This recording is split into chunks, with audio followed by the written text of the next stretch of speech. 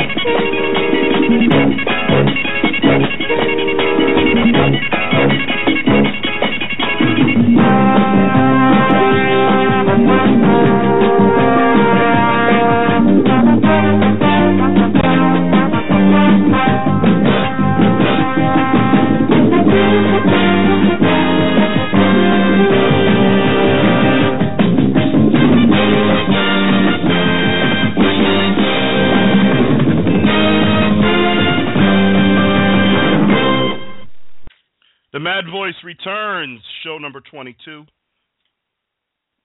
Playoffs. Playoffs are here. I bet y'all thought that I would start off the show by doing that old corny Jim Mora, that whole playoffs thing, the Jim Mora quote, that gets played every year in the playoffs. I bet y'all thought I was going to start off the show doing that, huh? Nah, not here. Why would I want to play that? You know what I'm saying? Playoffs? Don't talk about it. Playoffs? You kidding me? Playoffs? Yeah, nah, never. Not here. Playoffs? Don't talk about it. Playoffs? You kidding me? Playoffs? Like I said, there'd be no reason to play that overplayed clip on the Madden voice. Playoffs? Don't talk about it. Playoffs? You kidding me? Playoffs? All right, y'all get the message. It's playoff time. Season is over. It's funny that we do the show. We've been doing the show 8-9 years now, and every year when the season starts, I always say it'll be over before you know it. It's the shortest number of games of any major pro sport in the world, and even though it stretches over about 4 months, it's only 16 games, 17 weeks, 16 games that each team plays. And, it really, when you're living it, it doesn't seem to go by that quickly when you're living it. But, looking back on it, it's January 5th. Our first playoff game is 4 days away this Saturday.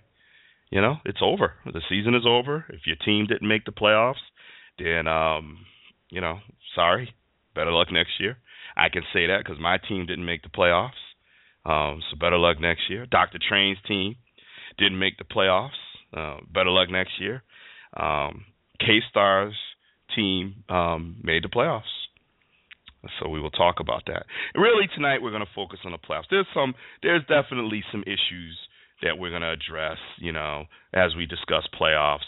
And clearly, I'll be honest, I'm not up to speed on the coaching carousel, and if anyone got hired, I'm pulling up NFL.com as we speak to see if there's any hirings, and it doesn't appear to be any hirings. There are coaches that have secured extensions like Pagano, which I think is a good move.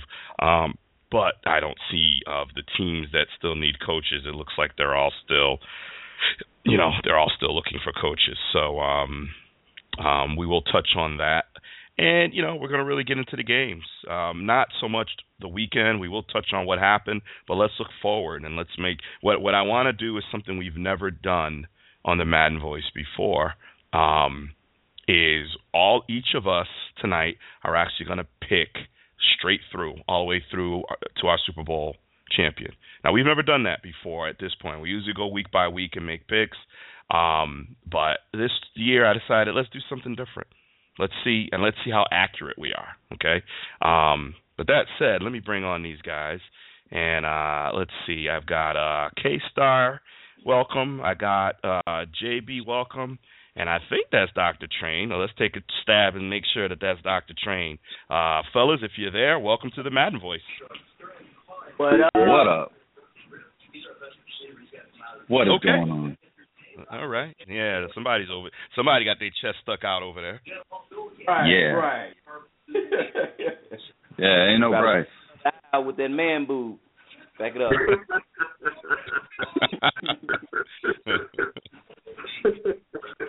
Oh, wow. That's some bull. Well, congratulations, Mr. Shaw. Your team is in the playoffs. I know you were nervous. I know you were worried. Oh, yeah. Yeah, it definitely was. Sunday was crazy.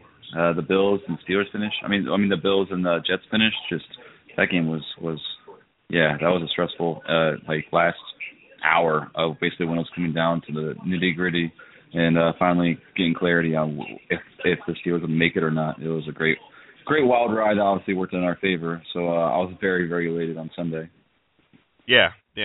Well, it was really, the more I watch football, the more I realize how little we really know about this game. I mean, if you think about Sunday, the Jets lose. Really, the Steelers winning wasn't a big surprise, but the Jets losing, the Patriots losing, and thus losing home field throughout the playoffs.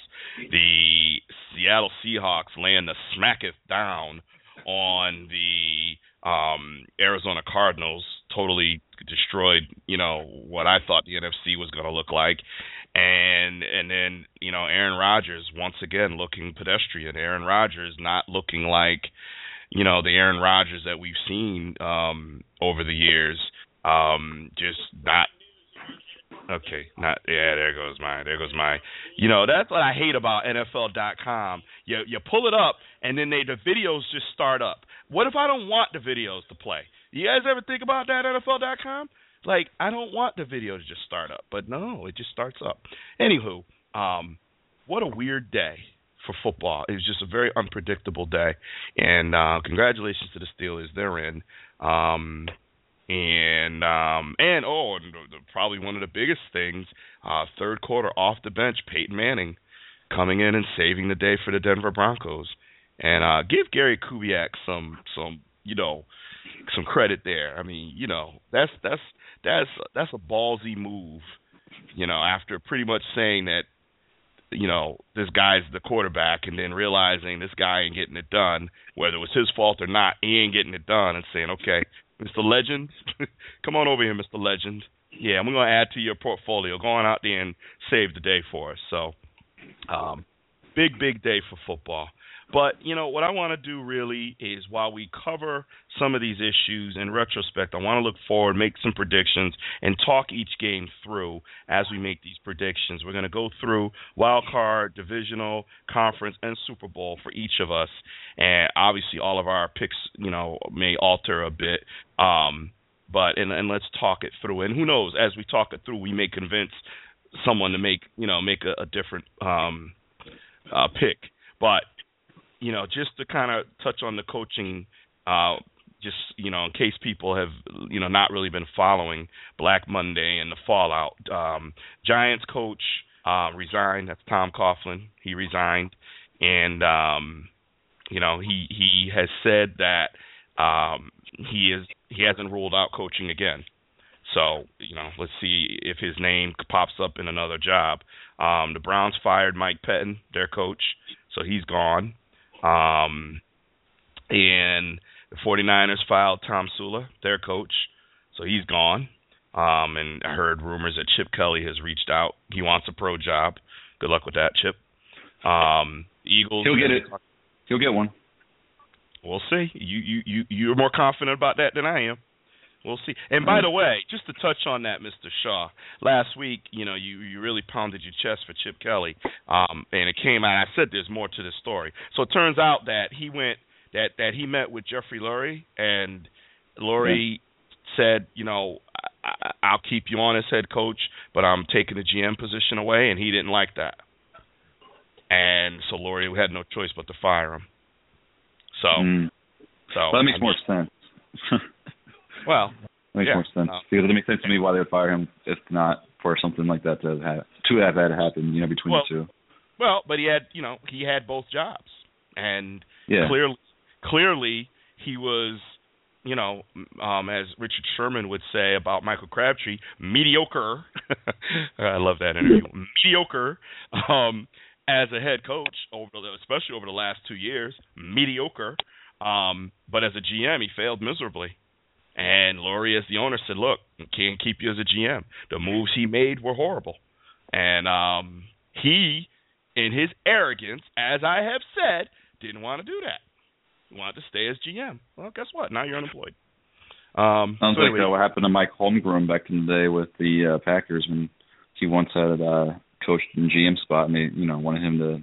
They didn't want him to be GM. I believe that's right. They didn't want him to be GM anymore, and that's when he went to Seattle because he wanted all the power, which usually doesn't even work out well anyway. I don't think it's a good strategy for coaches to have to be like wear both hats. It just seems like a little much. I just don't think it's a good strategy for any coach to want to take on.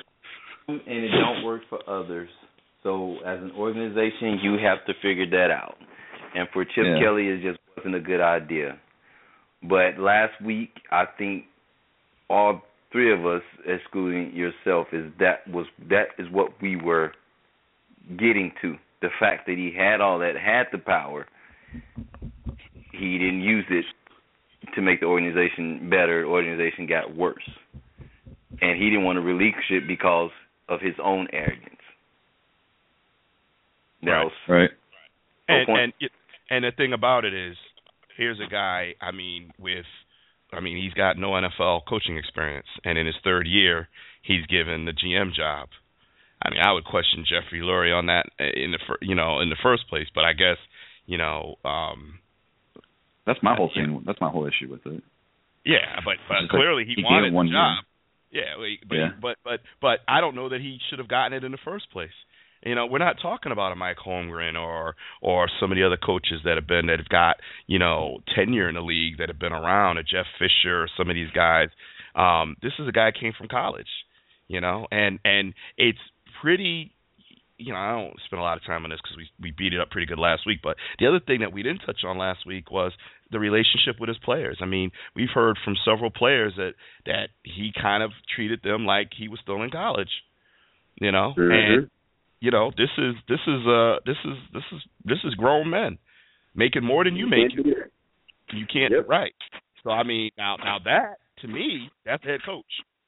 And we heard it from Shady, we heard it from Jackson, So there were issues, man. There were issues, and I don't know how quickly he's going to land in a head coaching job.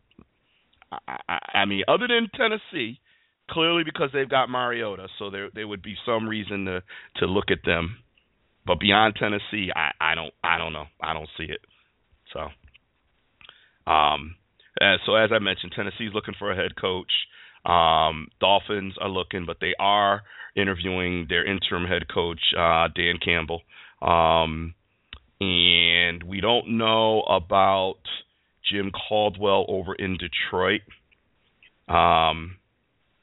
As of right now, he's there, but we don't know we don't know.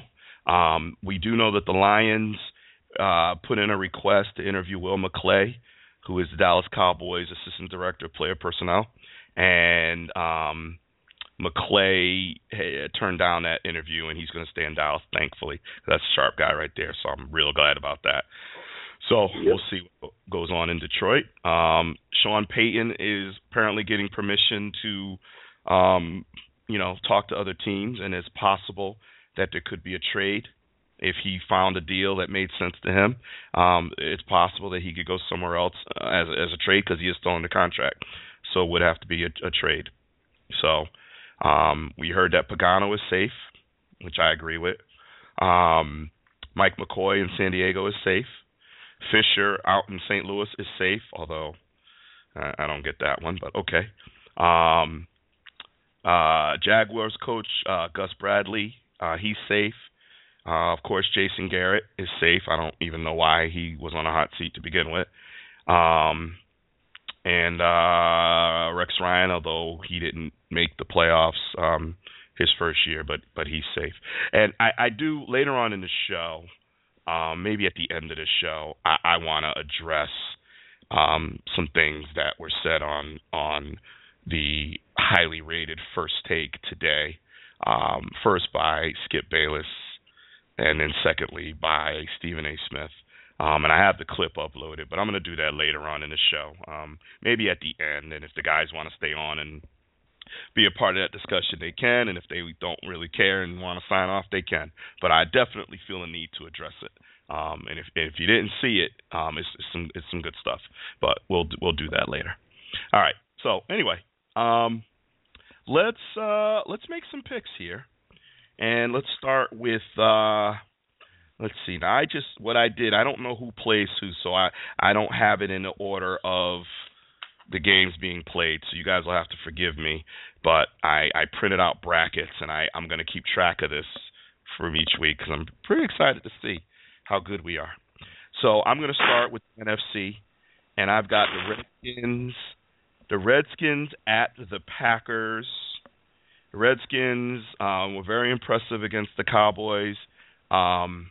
Went out to a 24-0 lead before pulling their starters, and cruised to the end. And I won't even talk about the Cowboys' performance. There's nothing to talk about. They lost. And the Packers lost to the Vikings in a game that was at home for the division, and they lost. So let's start with JB. And as we do these picks, feel free to this isn't like our normal picks where make the pick and move on. You can take a minute, and if you want, you can take a minute and explain why you're picking who you're picking. So right. Washington at Green Bay. Green Bay at Washington, you mean? I'm sorry, Green Bay at Washington. You're correct. I'm going with Washington on this one, and this was a tough one. Because it's hard to go against Aaron Rodgers, but it seems like he just simply put does not look like himself. I've heard a lot of people say, well, he doesn't have Jordy Nelson. Well, they start off pretty hot without Jordy Nelson, so I don't think that's the issue, not at 16 games in. So there's something else going on. I don't know if it's offensive line. He's just not picking up blitzes. He's not reading coverages. I don't know what it is, but he's just not himself. And the more I see from the Redskins, dare I say, the more impressed I am. They have Matt Jones at the running back position. They've had Alfred Morris at the running back position. They've seemed to have a host of folks at the running back position, but Kirk Cousins, when he plays well, he's on.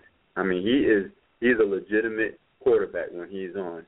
And I'm going to take Washington in this one. I think they're going to be able to mix things up, confuse Aaron some more, and do enough on offense to get the job done. So I'm going to go with the Redskins. Okay.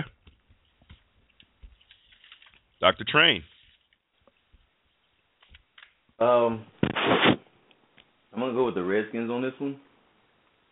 I feel like that team really believes in itself.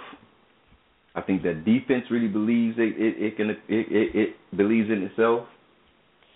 Green Bay just does not look good.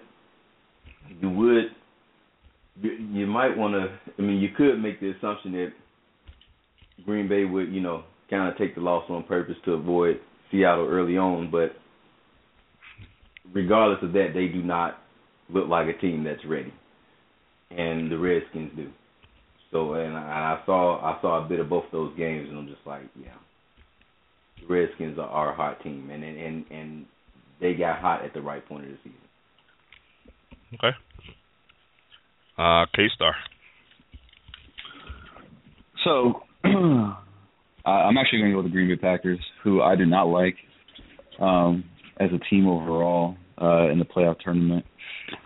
But most of their struggles have come against pretty good defenses. Washington does not fall in that category. I know Washington's been a nice little hot streak, but kind of keep in mind who this hot streak's come against. And, the one thing, so the Packers, they stumbled into their record, and we know that it has to be because of that offense. We can all agree that offense has not played well really all year. Well, it's because the defense has played well. It kind of has picked up the slack. And Sam Shields, pretty good cornerback. I know he's going to return this week.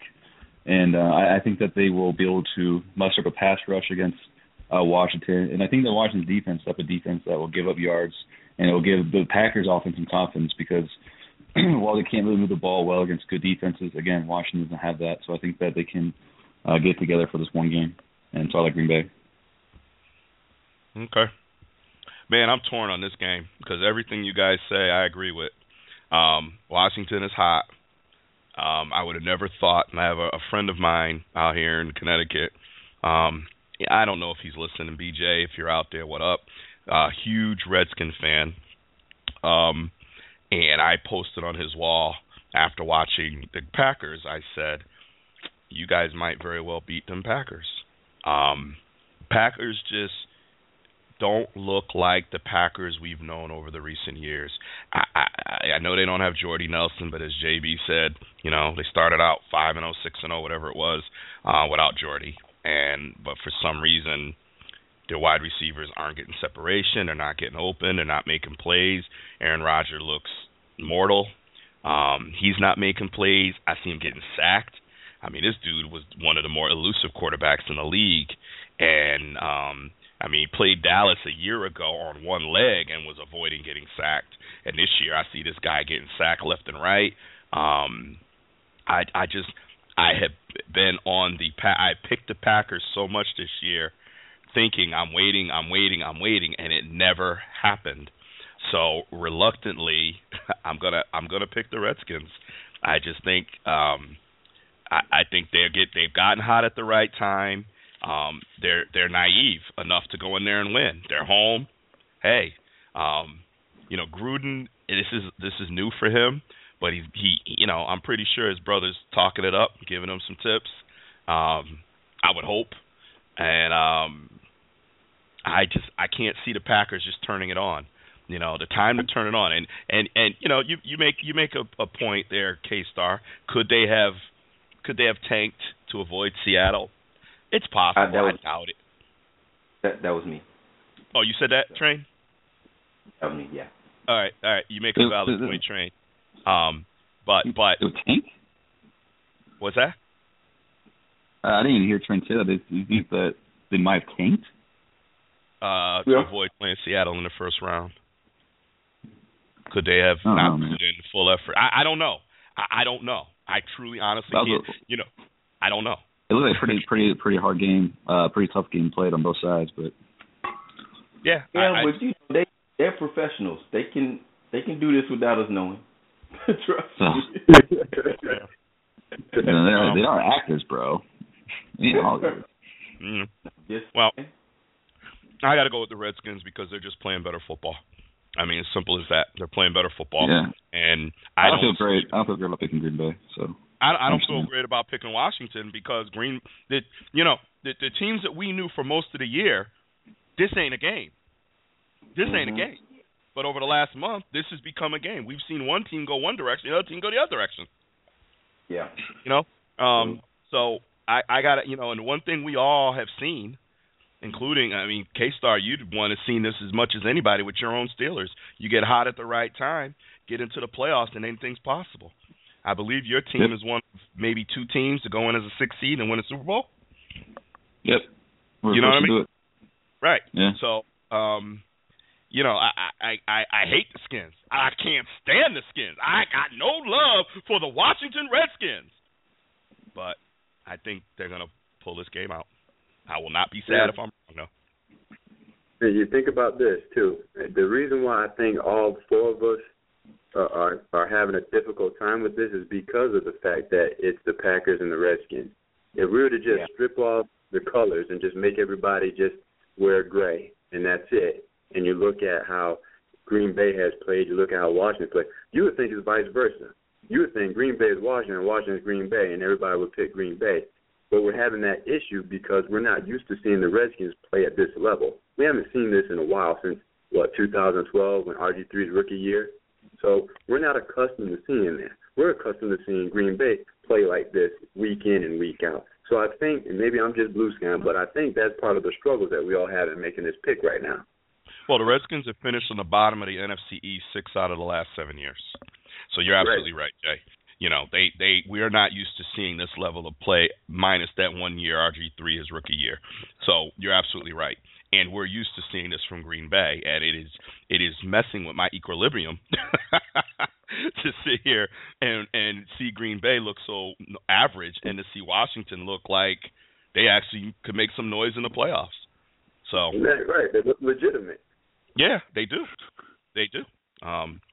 So, all right. I think most people, real quick, I think most people right now will take the Redskins to beat the Packers because last few weeks the Packers have been on national television. They've just been getting mollywopped. We saw that the Cardinals game, and then last week they still looked bad and lost in a close game. Surprisingly, they're like 1-point favorite, but. Plus, you lose at home. You lose at home to divisional rival for the chance to be NFC North champs. Now, we all know going up to Lambeau, that's pretty much like going to Seattle 12th man. That's a tough place to win, especially in December. But they didn't win. They didn't win. That's the problem that we're all realizing now. A game that they're supposed to win, they didn't win. And that's really messing with all of us right now. And that's why Vegas has the Redskins as the one to win this game. Even though it's a 1-point favorite, they still have them as a favorite. Well, NFL.com, Packers 55%, 45% for the Skins. So there you have it. Surprising. All right. Minnesota is hosting the Seahawks. Minnesota had an impressive win in Green Bay over Green Bay. Seattle had a dominant win in Arizona over Arizona. I mean, literally, it was like 30-3 or 30-6 at half, like dominant. And let's be clear, Arizona had something to play for, as at that time, Carolina hadn't clinched the division, clinched the first round bye. So Arizona definitely had something to play for, and they got mollywopped. So let me go with Dr. Train first on this one. You got Minnesota, impressive win in Green Bay, got the monkey off their back over the Packers, won the division. Now they get to host a game, and you got Seattle, who just a week ago didn't look all that good against their division nemesis, the Rams, but certainly resurged and put on a dominant performance against a team that we all said one of the better teams in the NFL. Who you got?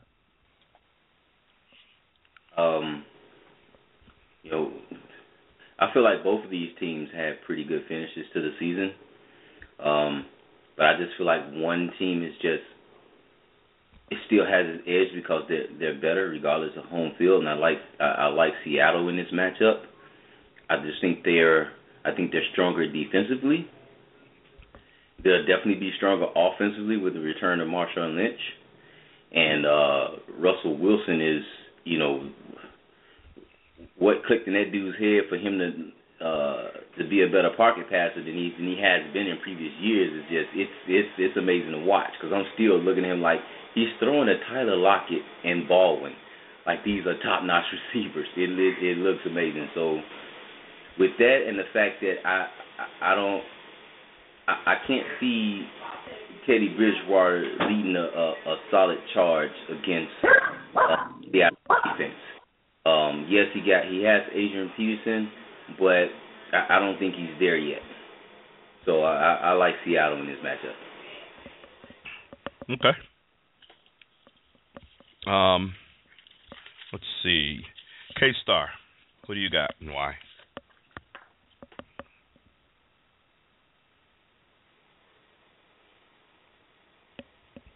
K-Star. Sorry about that. No, so I've actually made myself a purpose. I was trying to get my dog to chill out. I guess he, I don't know. I don't know if he didn't like Train's take or what. But like, chill out, bro. Just all right. Let him finish his point. And let me get to mine. Yeah, I like Seattle. I mean, we saw Seattle we're just all about the mollywops tonight. But that's, what we saw last time these two teams played. And Teddy Bridgewater, he has potential. He's just not at Russell Wilson's level at all. His biggest problem to me, just watching him, is that he's really easy to move off the spot in the pocket. Like, he's not really the type that is willing to take hits yet, I feel like. And I feel like he abandons the pocket too much, and it kind of hurts them. And you can't do that against Seattle. You have to take what they give to you, and that's just the short underneath routes all game, and they're going to bring the heat because that defensive line just generates pressure. So I like Seattle. Definitely like Seattle. Okay. JB, you're up. Yeah, I'm going to add to it. I'm going to go with Seattle also, and Dr. Train is right. Marshawn Lynch coming back, at least the potential of it bodes well for them, but I'm going to go back to what happened a few weeks ago. And I hate to say it because I don't like injuries, but I think with Jimmy Graham being hurt, that was the best thing that could possibly happen to that offense because you don't have to worry about force-feeding him in any way, shape, or form. And the other receivers, the Lockett's, the Baldwins, they've stepped up. And Russell Wilson is finding these folks. They're open. That defense is starting to wake up and look like the defense of old. So Marshawn Lynch back or not, I'm going with Seattle. I think they're just too strong up front. I think the battle of the trenches, they'll take care of business there as well. They still got the secondary, so if Stephon Diggs or if Kyle Rudolph or if Williams goes deep, they'll have an answer for that. And I think they'll have an answer for all day also. So I'm going with Seattle. Okay. Well, it's unanimous. There was a time that I thought the Pittsburgh Steelers were the most feared team in the playoffs. I don't believe that any longer. I believe that distinction goes to the Seattle Seahawks. You don't want to see them in the playoffs. This is their third year. I even agree with that. Okay. This is their third year in a row making a Super Bowl run. They've kept a lot of the key components together. Cam Chancellor's there, Earl Thomas is there, of course, Russell Wilson and Beast Mode is there, and Wagner, and so a lot of the key. They've lost a few, but the key components are there. They started off slow this year, but clearly over the last 7 or 8 weeks have really turned it up. And as I think K-Star, I don't even know, I think it was K-Star who said, or maybe it was Train, one of you guys said, seeing Russell Wilson actually stay in the pocket and actually that was me. That was Train, okay. Is a joy to behold. He is we've watched him mature into a complete quarterback, and he's no longer I think the last 2 years I called him a game manager because that's really what he did as far as I'm concerned. The defense was dominant. He made enough plays to keep himself relevant, but now, his stats and the numbers he's done over the last 7 or 8 weeks is insane. 20 touchdowns or 2 interceptions or some. I don't have the numbers in front of me, but it's insane what he's done in the last half of the season. And I don't think Minnesota's there yet. They're clearly up and coming, and a lot of love for Mike Zimmer, former Cowboy defensive coordinator. Happy for him. Happy for AP. Guy coming off a hell of a year. Yeah. Comes back, wins another rushing title to let everybody know I'm still the man. I will say this. A healthy Bell, maybe not. Maybe not. If Bell had been healthy all year, maybe not. But we'll never know because Bell got hurt. But, way to come back at 30 years old, going to be 31, and just do your job, and help this team get into the playoffs. But I think they're a year away from really being that team that we have to be afraid of. I don't think Seattle. I think Seattle steamrolls them, to be honest with you. Yeah. Maybe not quite as bad as Arizona, but in that kind of discussion. So I'm going with the Seahawks on this one. All right, let's flip over to the AFC wildcard games, and then we're going to come back and do the divisional games, and then on and on. So let's start with Houston. The Texans is hosting the Chiefs. I gave up on Houston a little too early this year. I did say at the beginning of the season that I really enjoyed Hard Knocks. I really got a lot of respect for Bill O'Brien. Of course, J.J. Watt. There's nothing if you watch football, you don't got to say nothing. Just watch the guy play. He's a phenom. But they started off very slow, and they kind of got into a little rhythm, and they were able to win a weak division, but they won the division nonetheless. And they won the division. They didn't back in. They won the division. But on the other side, they are hosting a team that has won 10 in a row. First team to go from 1-5 to 11-5 and get into the playoffs. It is simply remarkable what the Chiefs have done. So you really have two very feel-good stories playing, and it's a shame that one of these teams have to lose. But I'm gonna go first on this one. And as much as I'm impressed with what the Texans were able to do, I don't think they're gonna have enough to beat the Chiefs.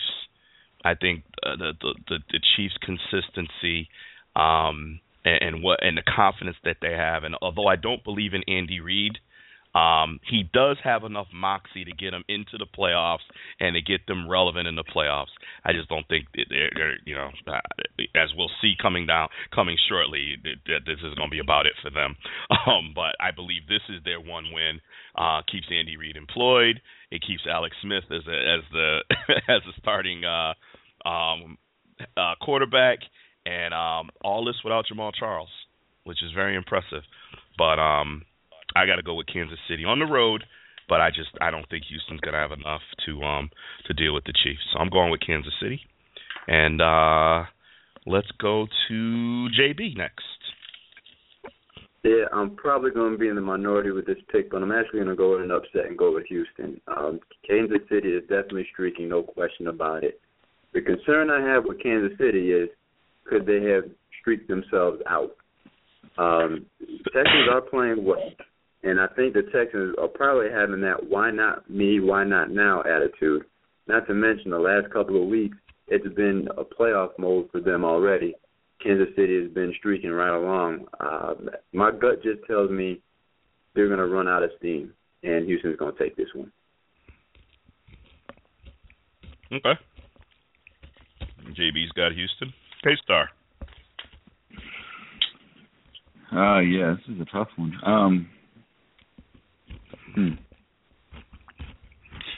All right. So I think that, I'm going to go with the Texans. I don't feel great about it, but it just hit me. Who do you guys think the best two players in this game are? The best two individuals? J.J. Watt's definitely one. Mm-hmm. Definitely one of them. Hopkins, yeah. DeAndre Hopkins. That's it for me. That's the deciding factor. I just think that, J.J. Watt, DeAndre Hopkins, they're both guys in which just really tough to deal with. It's really tough to game plan for. And they have a slight edge at home. And, I just think that there's going to be too much to handle on both sides of the ball. It's going to be a low-scoring game, I feel like. But DeAndre, he gets force-fed, and he gets force-fed because he just gets open. The Chiefs have played really good pass defense, but, it's not like they play DeAndre Hopkins every week. And, and again, on the opposite side of that, Alex Smith, definitely a very conservative thrower, mostly, but when you have J.J. Watt breathing down your neck, we'll see if he's even, remotely productive. Because when you're conservative and you're playing against a guy who's breathing down your neck all game, I just don't really see efficiency being there for them. So I like the Texans. Okay. And just to back up for 1 second, NFL.com has the Seahawks at 74%, so we're on point there. Chiefs at 83%. Okay, and that brings us to Dr. Train and his pick, the Chiefs at the Texans, 4:35 game on Saturday.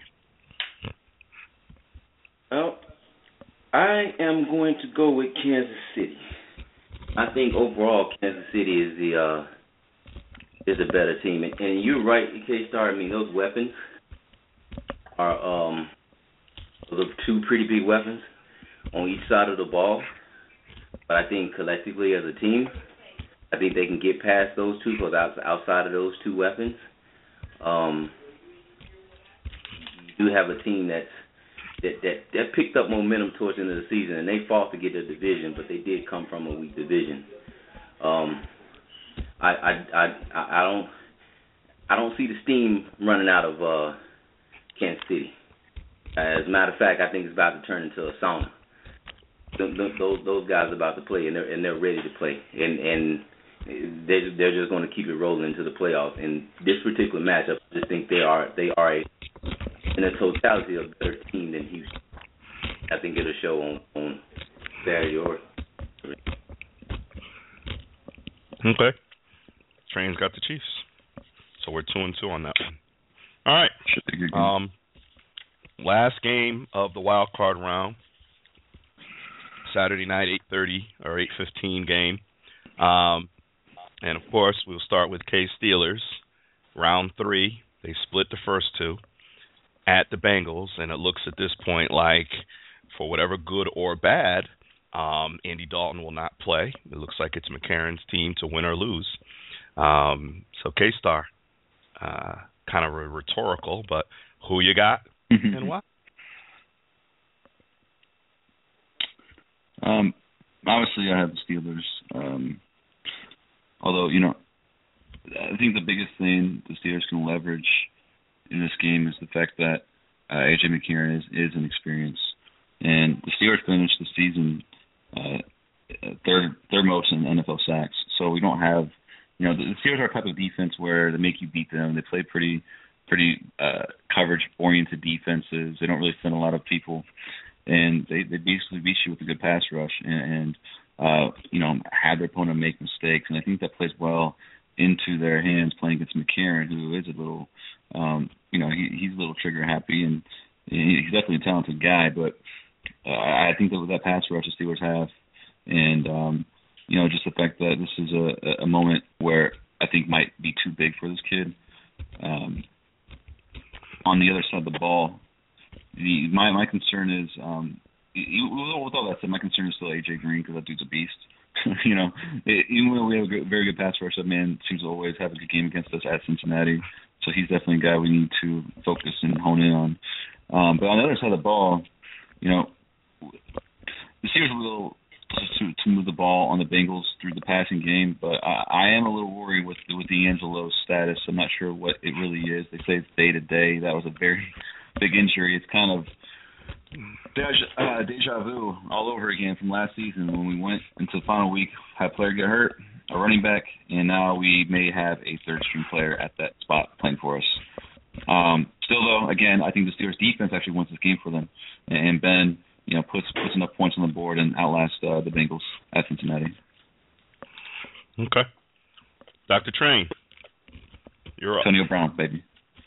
Mm-hmm. You know what, man?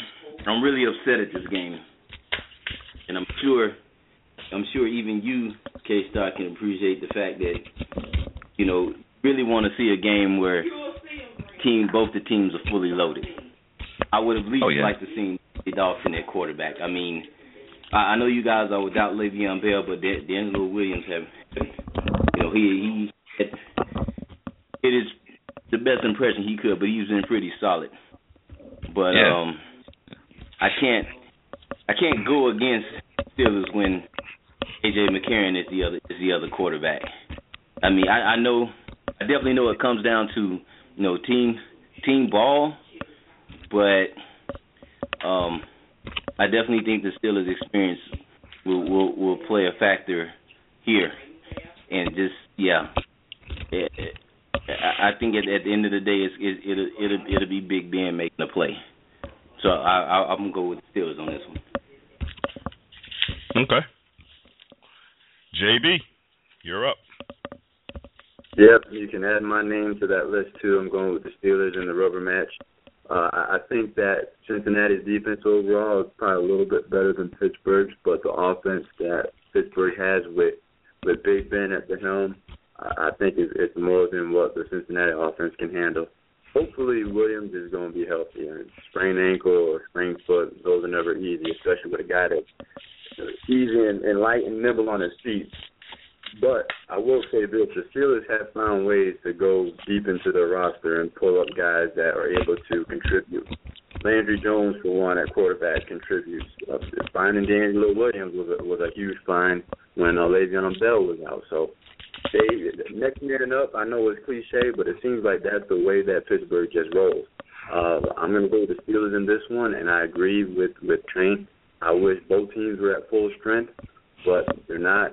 It's still going to be a good game, though. I still see the Steelers taking this one. Listen, man, y'all drinking too much K-Star Kool-Aid. I mean, both teams are at full strength. Ain't nobody at full strength this time of the year. Everybody hurt. You know what I mean? I wish my team was at full strength all year. Might be a different conversation right now, but hey, it is what it is. I'm on the mindset of, even though while Dalton was playing out of his mind before he got hurt, playoffs in Cincinnati has always equaled one thing, and that's losing.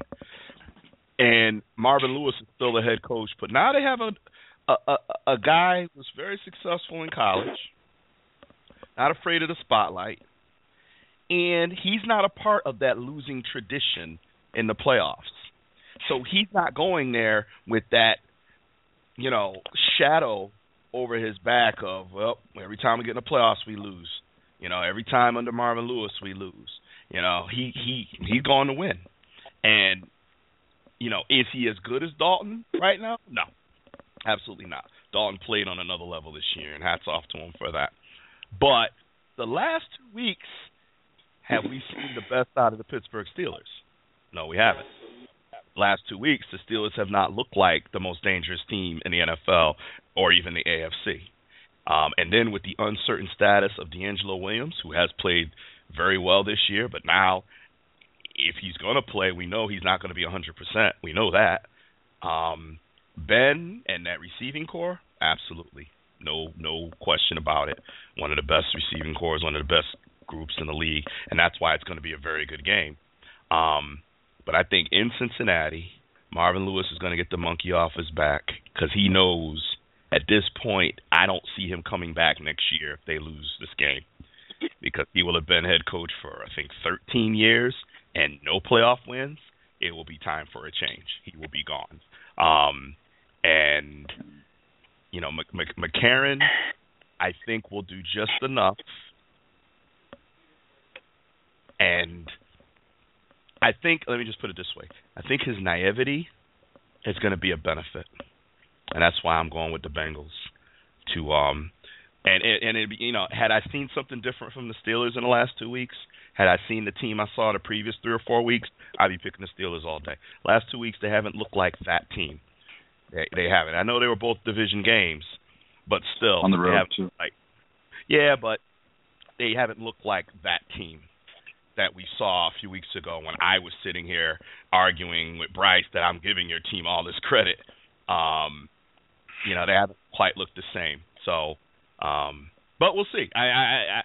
This is not a situation where I can knock anyone picking the Steelers, because they are dangerous, and if they come in on all cylinders, then who knows? But I'm gonna be the dissenting voice and pick the Bengals. So, NFL.com, 56% are picking the Steelers. So there you go. All right. Let's move on. You almost changed my pick, man. You scary, man. Stop talking. That's why they call me the omniscient one. But anyway, all right, let's move on. Okay.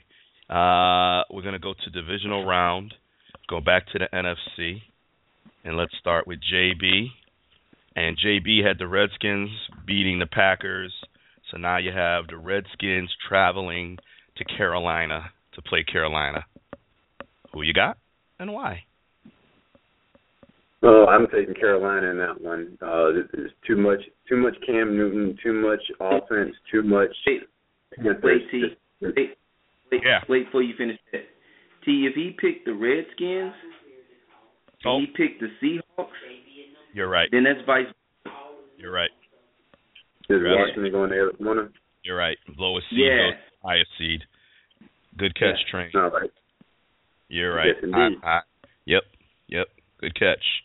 That's why you're the doctor. Appreciate it. All right. So, Jason, your divisional.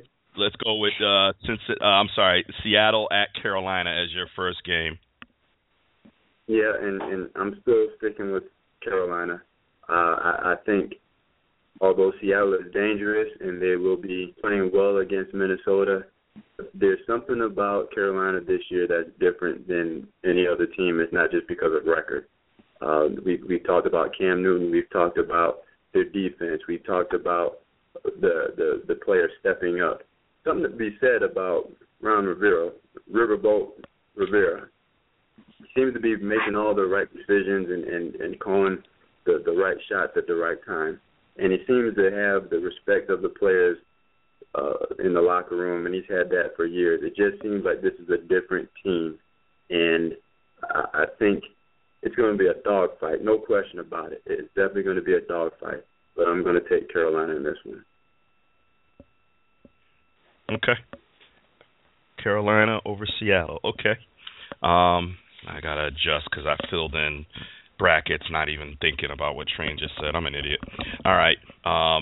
Train also picked the Redskins and the Seahawks, so same game for Dr. Train. Seattle traveling to play Carolina. Train, who do you got? I'm still going to ride with Carolina, man. I think the one thing that, even though Seattle's hungry, heck, I think both the teams are hungry. And even though Seattle has a lot of that, they do have more experience in the playoffs. I mean, even as a group, as a team, they've been there 3 years in a row. But I like the way Carolina has played. I think their team has been in every possible situation except for this one, being a playoff team. But the head coach is Ron Rivera, who was a member of the 85 Bears, who makes Chicago look stupid for letting them go as a defensive coordinator after 3 years back under Lovie Smith when we were tearing through teams with our defense. I'm gonna stick with Carolina on this one. Okay. Carolina. All right. So K-Star picked Green Bay, which pretty much means Seattle. Man, I really messed this up. Seattle, and his bracket would also go to Carolina. So same game for you. K-Star, Seattle at Carolina. Who you got?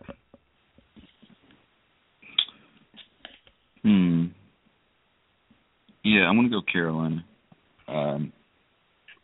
At home, Cam is just playing on a whole nother level. I know Russell is too, but it'll be a low-scoring game either way, or not low-scoring, but a close game, I should say, either way. And I like the Panthers' speed on defense to at least be able to contain Russell from scrimmaging around if needed, if called upon.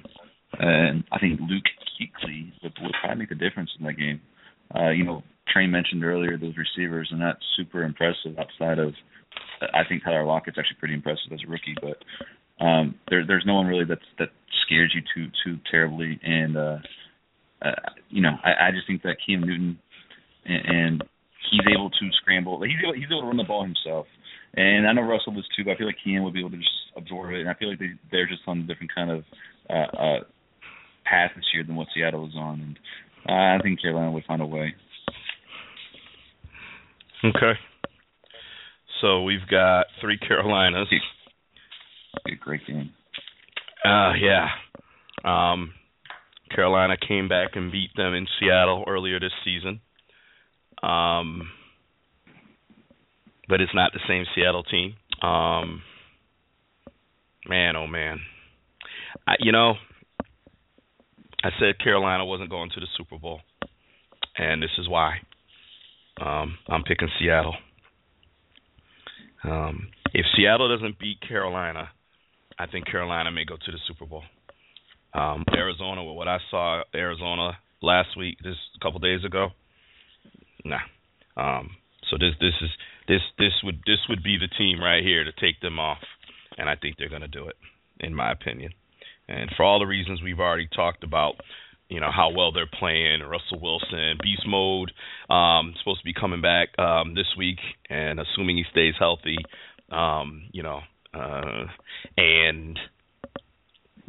one thing that I will say about Seattle, I think they're one of the best teams in the NFL for adjustments.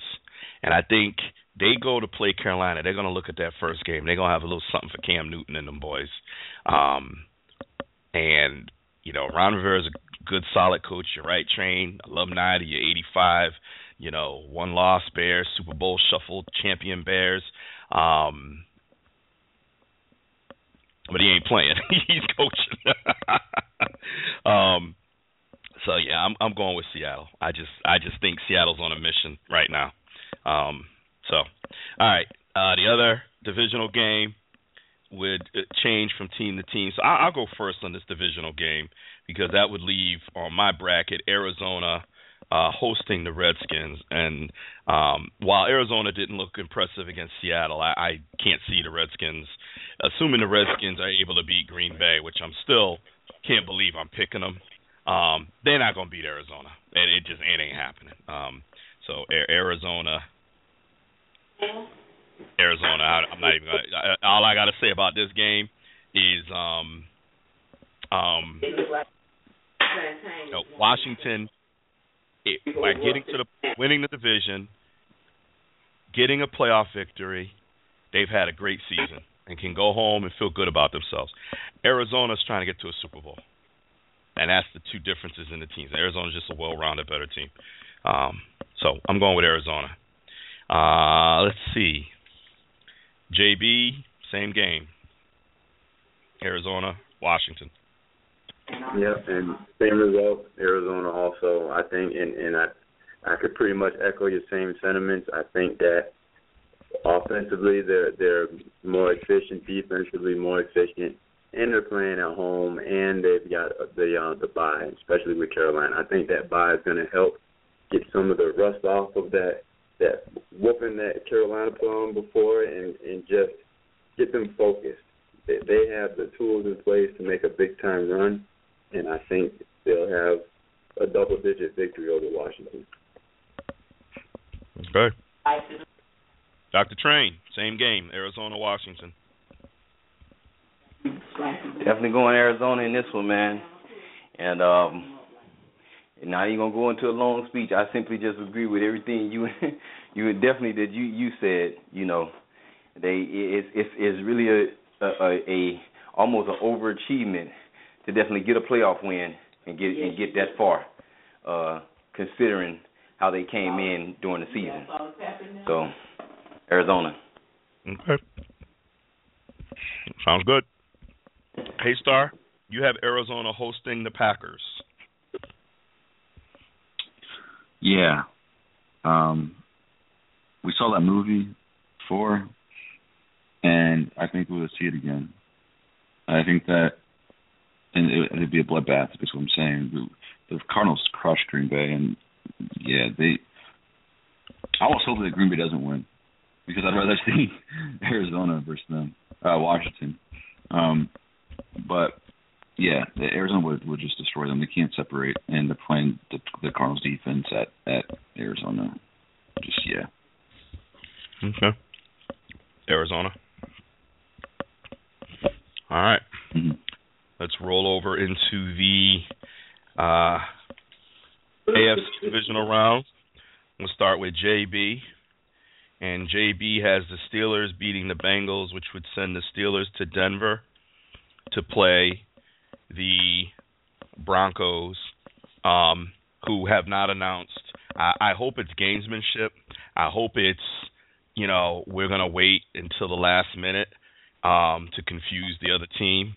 But if they don't start Peyton Manning, they are, let me just put it to you this way. I'm going to let JB go first, but I reserve the right to change my pick if Peyton Manning ain't the starting quarterback. I'm just putting that out there right now. Okay. So that being said, Pittsburgh at Denver. JB. Yeah, I was about to say basically the same thing. I cannot see any scenario where if Peyton Manning is healthy, he doesn't start. And he's got 2 weeks to rest up. I cannot see him not starting. So with that being said, I'm going to go with Denver on this one. Again, having that 2-week layoff, I think is going to help them get healthy. I think it's going to help Peyton Manning get healthy, continue to get continuity. I think Pittsburgh's probably going to put up a good fight, but I'm still going to go with Denver. I think they have enough talent on both sides of the ball to get the job done. Okay. Let's go back to Dr. Train. Same game. Pittsburgh traveling to Mile High to play Denver. I have to go with Peyton Manning's playing. I'm going with Denver on this one. Did they announce that? That's just how I'm putting it out there. Oh, okay. Okay. You know, it's happening. So I'm going with Denver. All right. I think with Peyton Manning, they're definitely the better team. It'll be a tough matchup, nevertheless. But that defense is definitely better than Pittsburgh's D, and I think it matches up well against what Pittsburgh has to offer on offense. So yeah, Denver. Okay. All right. K-Star, your Steelers traveling to play Denver. Yeah. Steelers. They're not. We saw what the trump card was when they played last time, and I don't see how they would have an answer for Antonio Brown this game either. They played so much man coverage that just they have the corners to stop. 99% of the NFL. They can't crack the code that is AB. We didn't see it once. And, on the other side of that, Peyton Manning, so I've had a pretty good year with projections and whatnot, but I will say I was wrong on this one.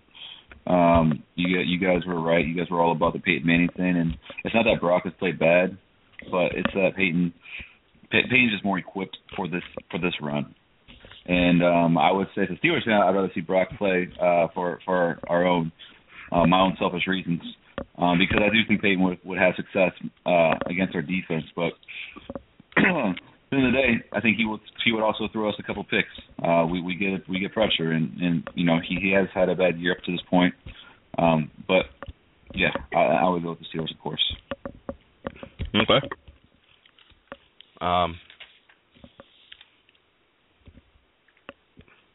Let's see. Oh. Okay. I screwed up my bracket. Boy, oh boy. All right. Yeah, I did. I circled the Steelers on my bracket. Okay, I'm going to fix that right now. And I got to totally redo my bracket because that changes everything. All right, hold on, gentlemen. So the Bengals didn't go to New England, and Kansas City would go to Denver. Okay. All right. Gosh. All right. So, yeah, I did pick the Bengals to beat the Steelers, and so that would send the Bengals to New England, and that would send Kansas City to play Denver. So with that said, I'm sorry? I was saying, oh, yeah, that does change your bracket. Yeah, it does. Okay. So I'm going to go with Denver. And I'll reserve the right to see if I can't imagine Peyton Manning not playing. But, Denver in Denver, I mean, KC's on a roll. Even with Brock, I still would probably stick with Denver in this game. But definitely with Peyton Manning, Denver to beat KC.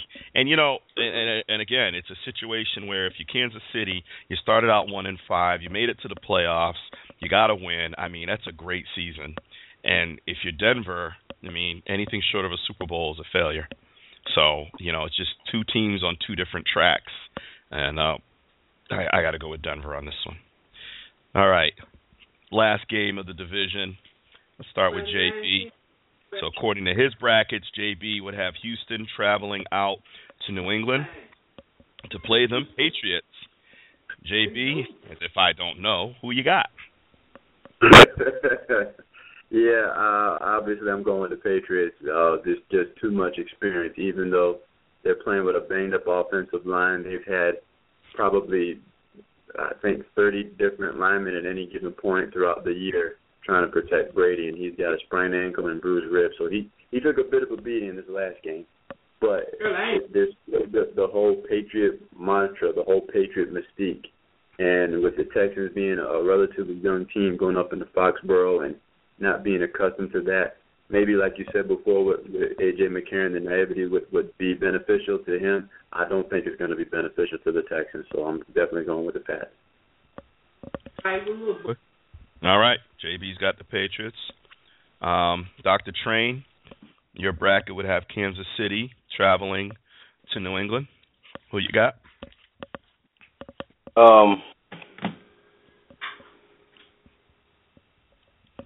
I like Kansas City in this matchup. Wow. Shake it up, why don't you? Shake it up. Kansas City traveling to New England, pulling off the upset. Talk to me. So when I look at how New England has struggled down the stretch offensively, with the very slim chance of Julie Edelman even returning, I think that just fully plays to Kansas City favor. Kansas City has managed to, even without Jamal Charles, create a nice little two-head monster between Spencer Ware and Charkandra West. Yep. And to be honest, this is not Alex Smith's first rodeo. He's been in this situation before.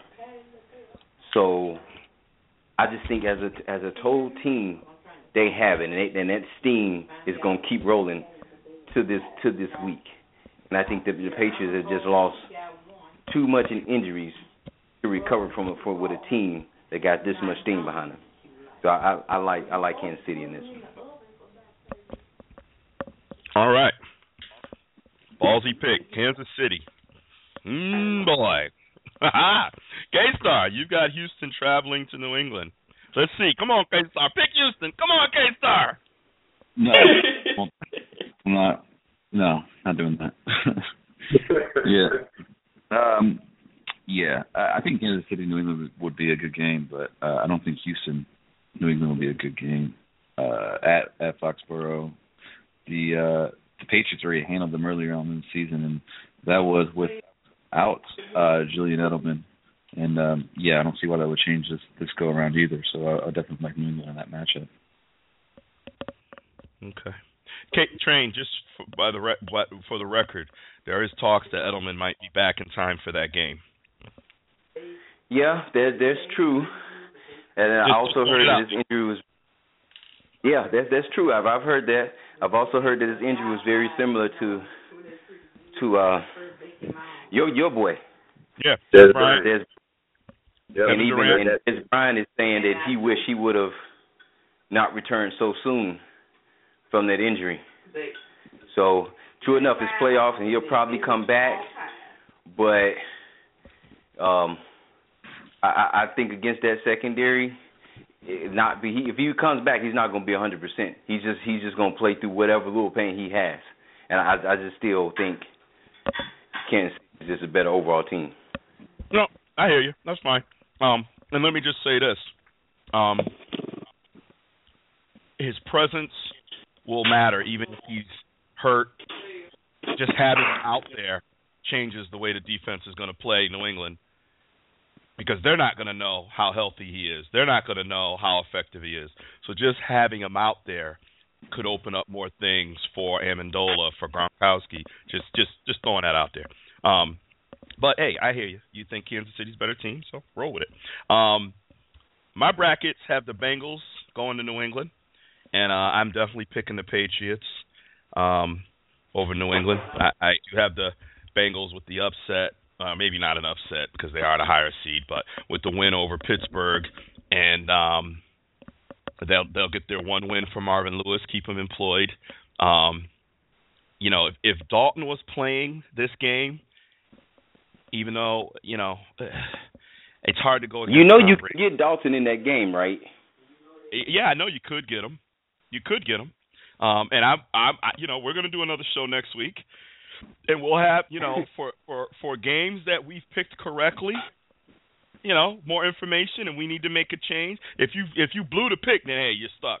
But if you picked it right and you got both teams and you want to make a change, there's nothing wrong with that, because each week healthiness and all that's going to matter. I mean, Seattle wins and Russell Wilson gets knocked out for the whole playoffs. That's a different team now, right? So I mean, anything can happen and make you want to rethink your pick. So. But right now, I think New England is one of those teams that turns it on in the postseason. They are the team that does that. Bill Belichick, Tom Brady, that's what they do. And it is that to me is the closest thing in the NFL that I've seen to three other teams that I think were the best teams in the NFL during their time period. And that would be the 49ers with Joe Montana, the Cowboys with Troy Aikman, and the Steelers with Terry Bradshaw. Those were dominant teams that I had the pleasure of watching all of them play. And, to win a Super Bowl and then get back into the playoffs is a tough enough feat. But to be back in Super Bowl contention and the amount of effort and work and to just have that mentality that says last year is done, it's a new season, and I want it again, and to have that same hunger is unique in sports. It's unique in sports. And the Patriots have that. Tom Brady has that. Bill Belichick has that. It don't matter what we did last year, it don't matter. Or Jay, as The Rock would say, it doesn't matter, right? It doesn't matter. They don't care. We won the Super Bowl last year. Who cares? It's about right now. And, man, you have to take that into consideration when you're looking at a team like this, as opposed to, I think some of the teams will be happy with a playoff win. It's like, my God, the Redskins, the Chiefs, frankly, yeah, they all want to win the Super Bowl. But come on now, let's be honest. Redskins came into this season knowing that they were favored to be on the bottom again. Chiefs started out the year 1-5. You know what I mean? I just think, and the Bengals, yeah, they had a great season, but they haven't won a playoff game. So just to win a playoff game is like, the monkey's off our back. But Steelers are the same way. Steelers want to win a Super Bowl. I'll put this Pittsburgh Steeler team in that same conversation. It ain't enough to go and win a playoff game. We'd already been there and done that. Ben wants another ring. Tomlin wants another ring. So even though I picked against them, I will give them that credit. So that said, I can't go against New England. Brady gets a week off, the rest. It's another week for Edelman maybe to heal up. Gronkowski, Amendola get more healthy. I just can't see anyone going in New England that first weekend and beating the Patriots. I can't see it. I can't see it. When we say Aaron Rodgers isn't who we thought he is, at least right now, Tom Brady is who we thought he is. He definitely is who we thought he is. So, all right. The Bears are what we thought they were. They're what we thought they were. We played them in preseason. Who the hell takes a third game in a preseason like it's bullshit? Bullshit. We played them in the third game. Everybody played three quarters. The Bears are who we thought they were. That's why we took the damn field. Now, if you want to crown them, then crown their ass. But they are who we thought they were. And we let them off the hook. I still laugh at that one. I still think about the commercial. Man, that guy's pissed. All right.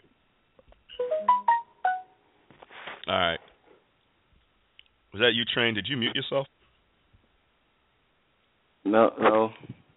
Our phone just went off. It's right next to the speaker. Sorry. Okay, that's fine. All right. And who is it that's got this sweet old lady in the background sounding like my grandmother from Alabama? I'm just hearing that voice. That's my mama. That's your mama. Oh, man. See, normally I'd be like, okay, you got background noise. But I'm listening to that. JB, doesn't that sound like Grandma from Opalaka? Did you hear her in the background? No, from Breakfast? You know what I'm saying? I'm hearing the voice back there. I'm like, oh, man. Go ahead, keep talking. Can we just pause the show? Put her on there and just let her talk some. I just want to hear her talk. Oh man, that's she got all quiet now. Y'all done heard her. yeah. Nah, that's all right, man. That's all right. All right. Yeah, brings us back to a good place, don't it? It really does, man. Jay, I'll tell you, man. We got some good fond memories of Opalaka. You better believe right. it. That's right. All right, let's go to Dr. Train since we done, got his family all embarrassed now. Let's go to Dr. Train as we go into the conference championships. Okay, down the. Well, we got 3 games left to pick, gentlemen.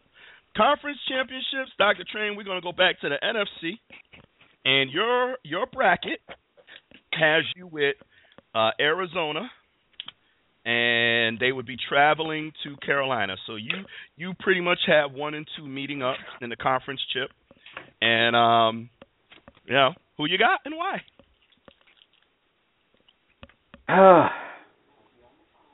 I'm gonna keep riding this Carolina Panther train, man. I think this team is real. This will be a heck of a game. It's a game that I hope to see for the conference championship, because these 2 teams didn't meet, and I think they match up really well with each other with the defenses, and even with their offenses. So, but I give Carolina the edge. I think they have what it takes to go all the way this year. Okay. Hey, Star, you got the same game. Carolina hosting Arizona. Who you got? Man.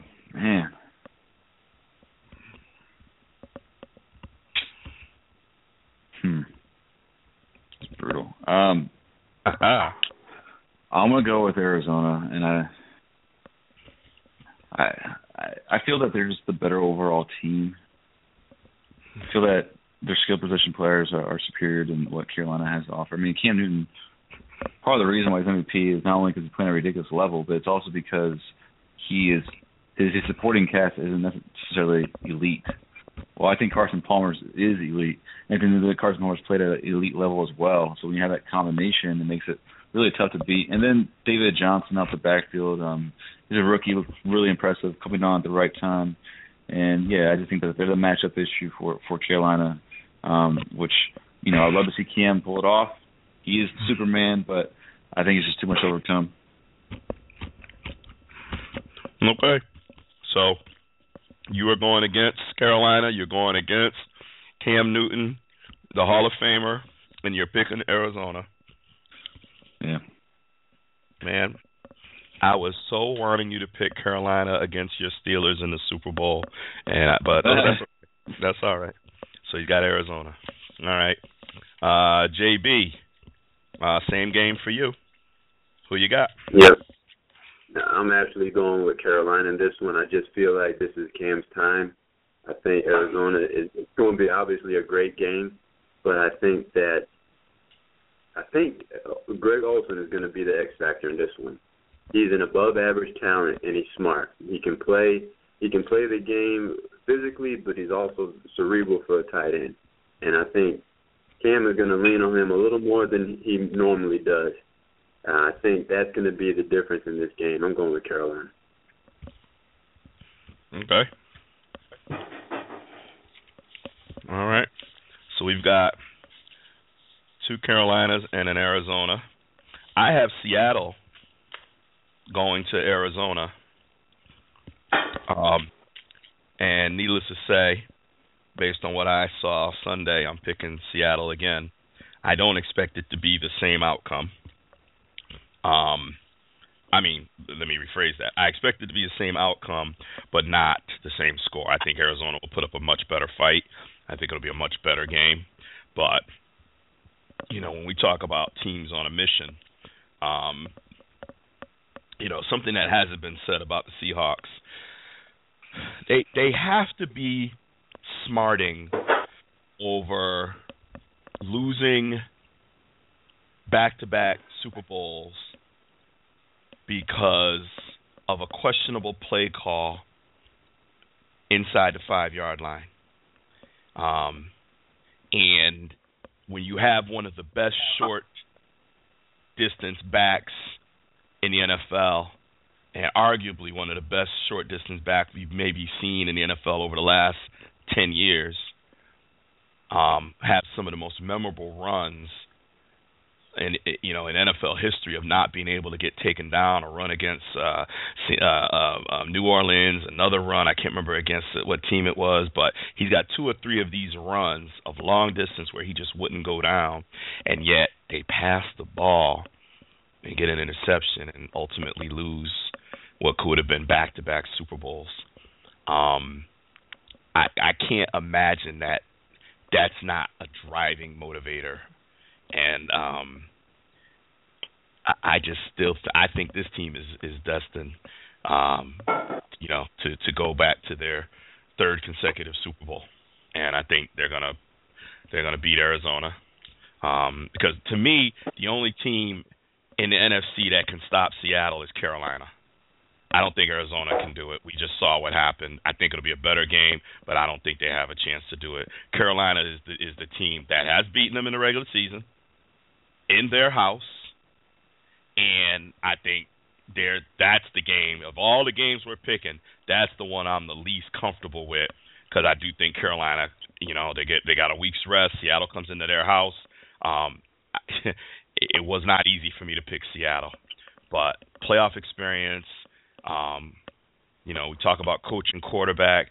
Quarterback at this point is probably a wash. So then we look at Ron Rivera against Pete Carroll. Right now, you got to give Pete Carroll the edge because he's been to 2 straight Super Bowls. And then when you look at defense versus defense, well, Carolina's had a stout defense all season, but Seattle's reputation is defense. LOB and all, that's what they do. They, push comes to shove. Held Arizona to 6 points in the first half last week. The high-powered 30-point-a-game offense shut them down. So I just think they're going to get by Carolina, and then they're going to run into Arizona. It's going to be a little bit of an easier game than the Carolina game, and I see them going back to the Super Bowl for a third straight year. So I've got Seattle. All right. And let's start with Mr. K-Star. And K-Star's Pittsburgh Steelers will be traveling on his bracket to New England to play Tom Brady and the New England Patriots. It's kind of a stupid question, I will admit it, but I'm going to ask it anyway. K-Star, who you got and why? Got the Steelers. So the Patriots pretty banged up. I know we have some injuries, and but we've been playing with them for quite a while. The Patriots, they've had these injuries and they have not been playing well. They've lost 4 of their last 6. And struggled to put up points against some of these teams. So I expect their playoff production to increase relative to the past few weeks that we've seen from them, because I expect them to get Edelman back, and just be real, they're a great playoff team. But there's some real questions. There's a lot of pressure being put on Tom Brady.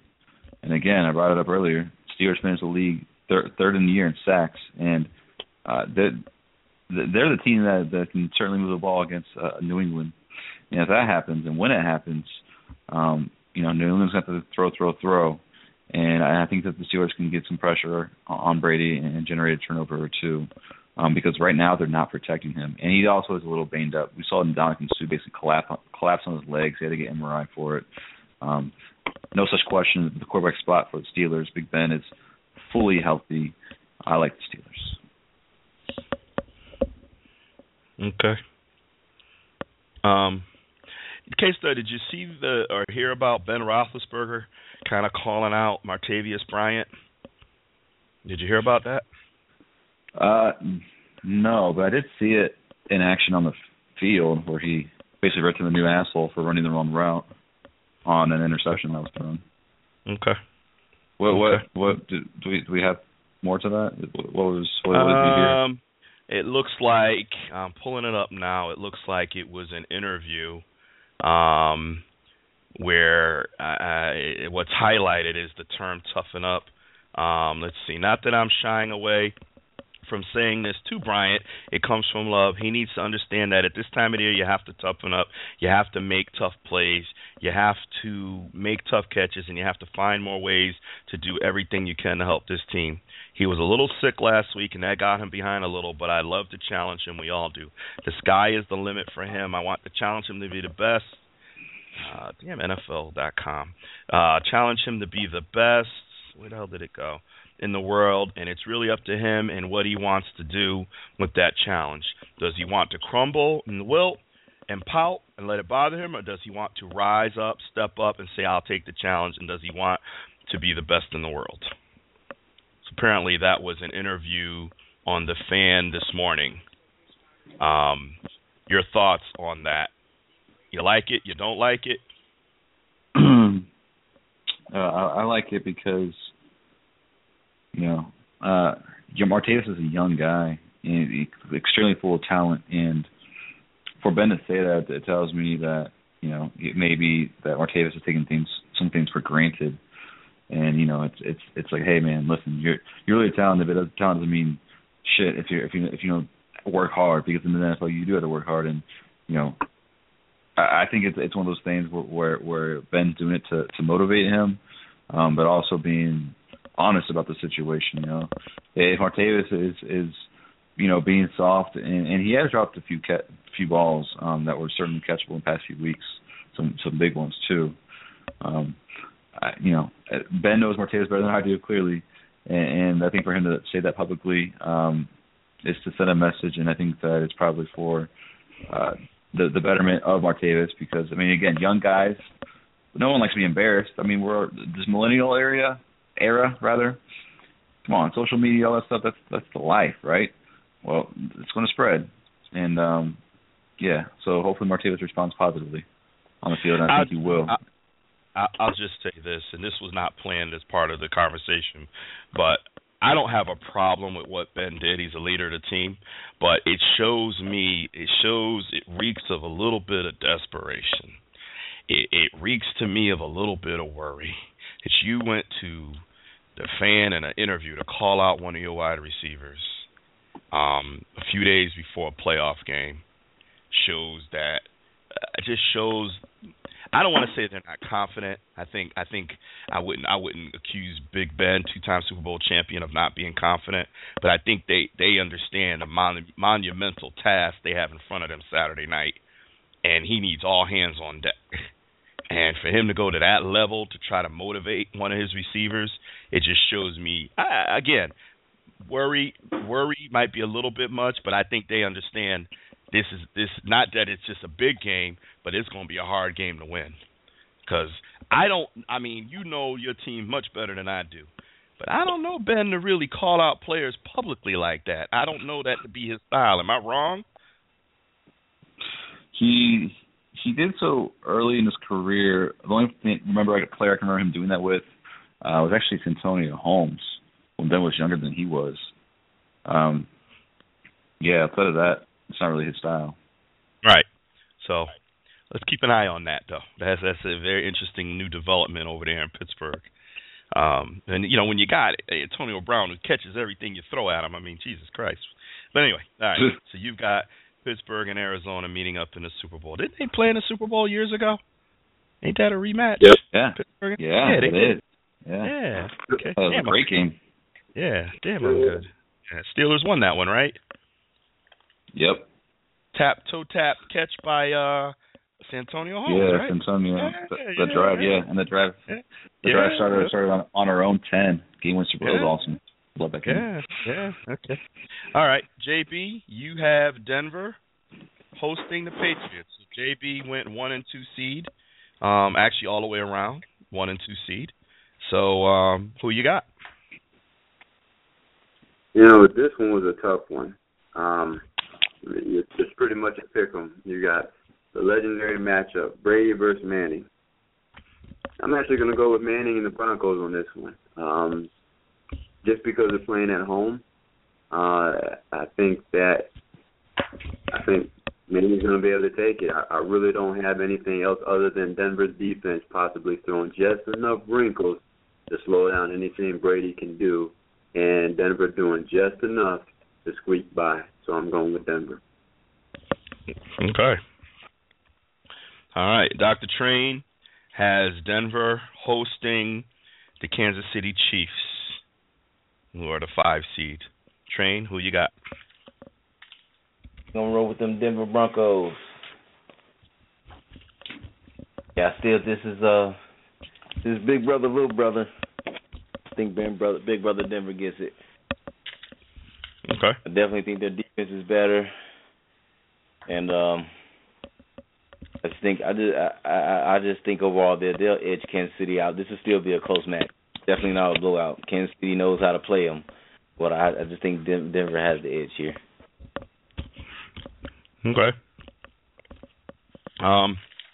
So we've got Pittsburgh, Denver. I've got Denver hosting New England as well. Man, I just don't know. I'm completely torn on this one. I think Denver, if Peyton plays and stays healthy all around, is the better team. But New England's got that mojo. You know, they got something in the postseason. They got that hunger. But Peyton's got that hunger too. You know, and I always say when I'm in doubt, I look at head coach and quarterback. If Peyton is healthy, listen, for all practical purposes, quarterback is a wash. But head coach clearly goes to Belichick. But I'm gonna go with Denver in what I would call a mild upset because of their defense. My boy DeMarcus Ware is going back to a Pro Bowl. Congratulations! I'm so happy for him. You know, we saw Talib make a incredible boneheaded play in this game against San Diego. I don't think he makes a mistake like that against New England. Obviously, we're talking a few weeks from now, cold weather's finally really hitting New England now. Denver plays in cold too. I don't think it's going to matter. You know, can you imagine what's better than based on my bracket, either way, we have a rematch of the last two teams to play Seattle, New England and Denver. So on my bracket, either way, I'm looking like it's going to be exciting. We got Denver, who got mollywopped, and we got New England, who got a late win. I'm going to go with Denver to go back and try to get vengeance on them Seahawks. Go back to the Super Bowl and have a repeat of the Super Bowl from year before last. I reserve the right to change my pick if I find out that Peyton Manning ain't going to play. If Peyton don't play, it's New England all the way. I'm telling you that right now. Just book it. If Peyton does not play in this game, assuming my other picks fall in place, and it's those two teams, and Peyton for some reason isn't playing, it's New England all day. No, I don't got it, period. I don't care. I don't care if Joe Montana come out of retirement and go backwards 30 years to who he was and play. I'm still picking New England. All right, well, maybe not, but I'm still picking New England. All right. Last but not least, Super Bowl picks. And I think we all have, well, no, JB and Train both have the same game. So let's start with them. Let's start with JB. Has the number 1 seed Broncos playing the number 1 seed Carolina. Nice stretch. Who you got winning your Super Bowl? I'm going with Carolina on this one. And it really goes back to what Cam can do. This is really has been his season. Yeah. Oh, Cam. All right, good. This is Cam's time. There's not another quarterback out there that has the physical tools that Cam has, and it's hard to defend him week in and week out. You can look at all the tape you want to. He always seems to do something just a little bit different than the prior week. And I think this being the biggest stage of them all, he's not going to shy away from it. He was already on that stage when he was at Auburn with the title. So he knows what it's about. I think he's going to put the team on his back. I wouldn't be surprised if he rushes for 100 and passes for 200. He'll do whatever it takes to win. So I'm taking Carolina in a nail-biter. Okay. Dr. Train, you have the same game, Carolina and Denver. My sentiments exactly, little big brother Jay. Ride with them Panthers all the way. I think definitely they're the better team in this one. I think they're the stronger team. By this point, Ron Rivera will have them boys ready. They'll be going up against a Peyton Manning that wants to go out with a bang, but I don't think his bang will have enough pop against this particular team. So I'm going with a very strong Carolina Panthers team in this one. Still a close game, though. Okay. All right. And let's go to K-Star, who has the Steelers and the Cardinals. Again, K-Star, who you got?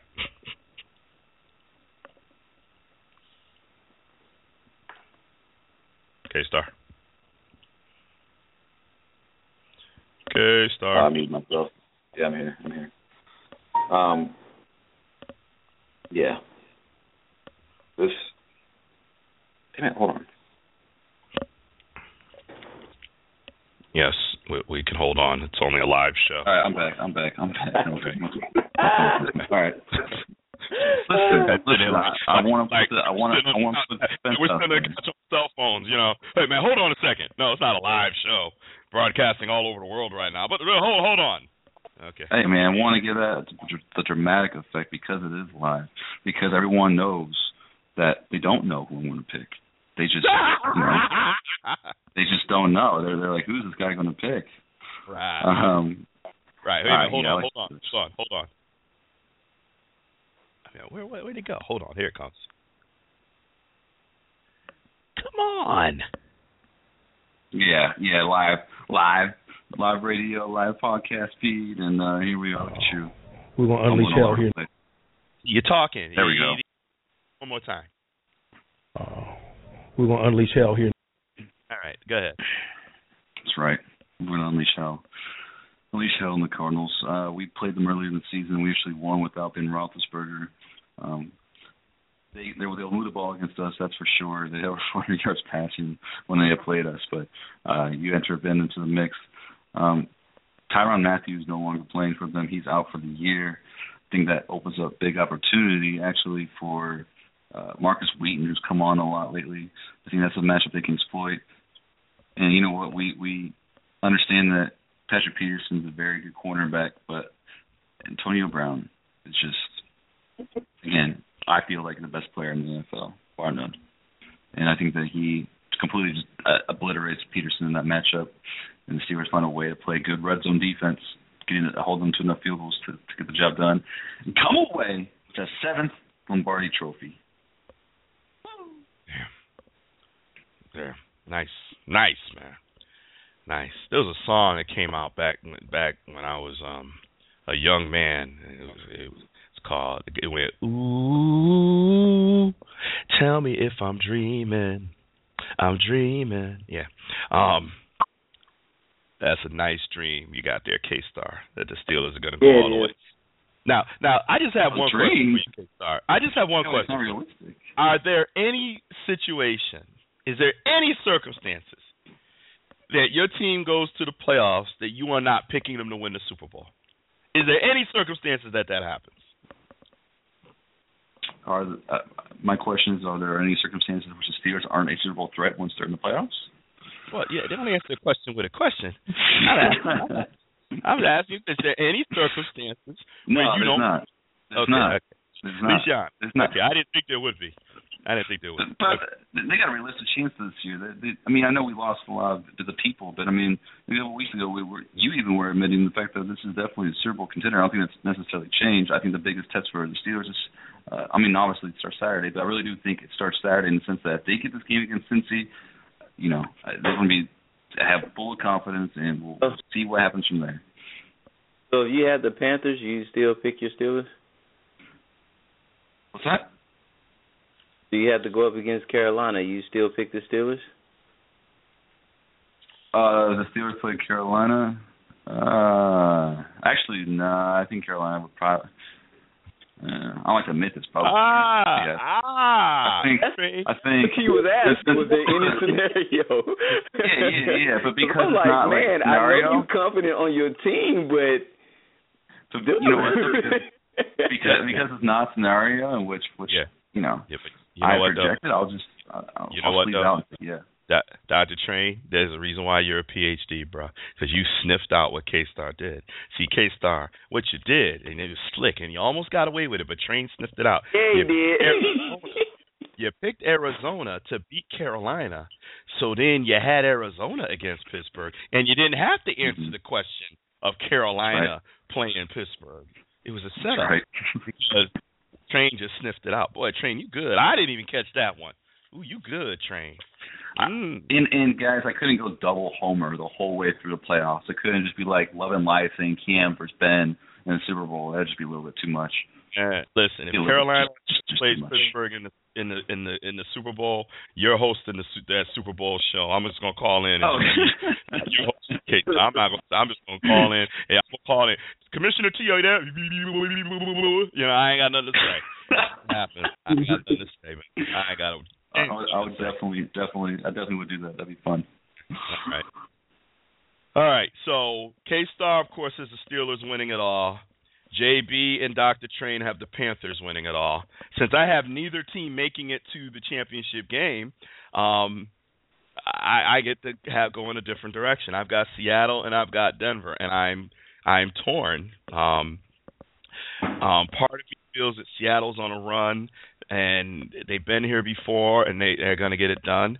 But the Peyton Manning effect, possibly his last season, I think this is it for him, especially if he wins a Super Bowl. I think that's it.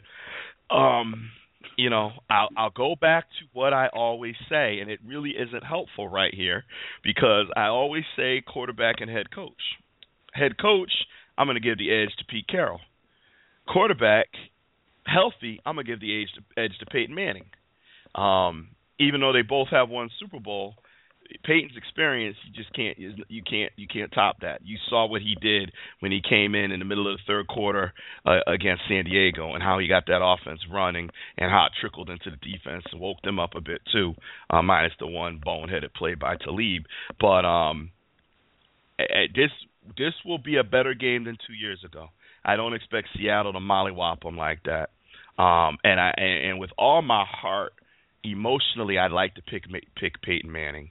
It would be a nice way for him to go out, get his second Super Bowl, because Eli ain't getting no more. Sorry, Eli's day is over. As long as Coughlin was his coach, I always felt that he had a chance to get back there, because Coughlin's a defensive-minded coach, and Eli does just enough with a solid defense. Coughlin's gone. Eli ain't going back to no more Super Bowls.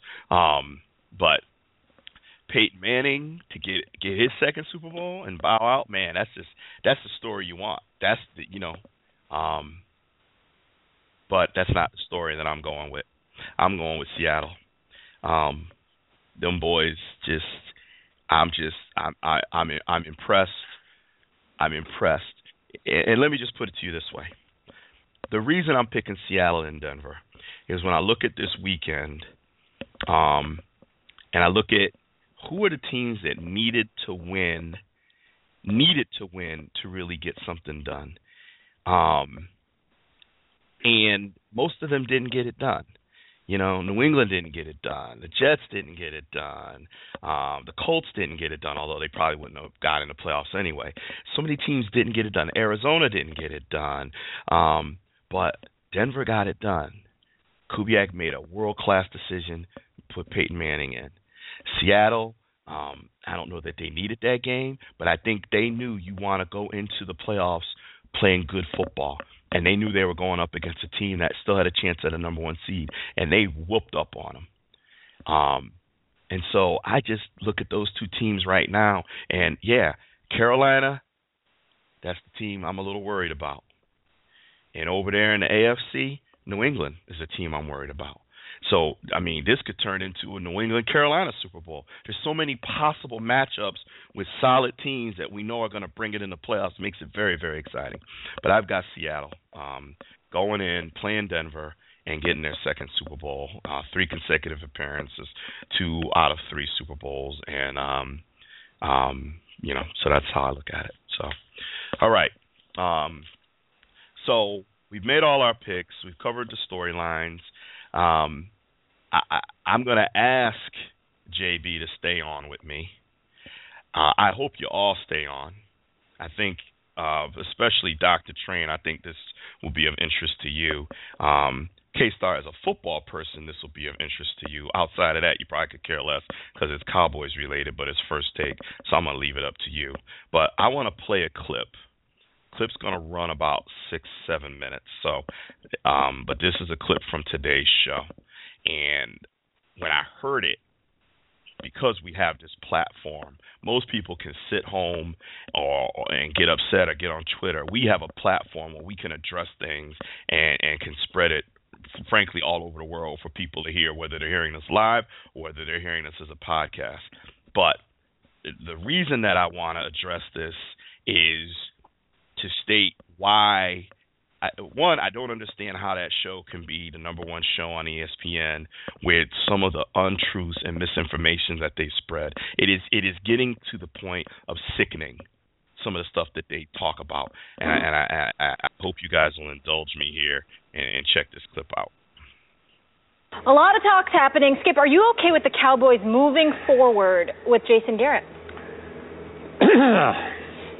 Molly, Stephen A. Smith, I'm going to buckle my seatbelt for this one. I can tell. Yeah. Breathe. This is going to come from the perspective of, as you guys know, I'm a lifelong Cowboy fan. Attended my first game in their first year, 1960, in the Cotton Bowl in Dallas, Texas. You look good. I covered Jason Garrett when he was a player for the Cowboys, and I know him pretty well, and he's a really nice guy. But he is not a head coach in the National Football League. I do believe he could be a good coordinator. I'm pretty sure he's a much better coordinator than a head coach. And if I owned and operated my Dallas Cowboys, I would have fired him after what I saw this past season. I did not give Jason Garrett any credit for last year's 12-4, and I do give him a heaping helping of the blame for what happened this year during 4-12. My Dallas Cowboys, as you two definitely know, were into the bitter end. 7 games that they ended up losing as they went 4-12.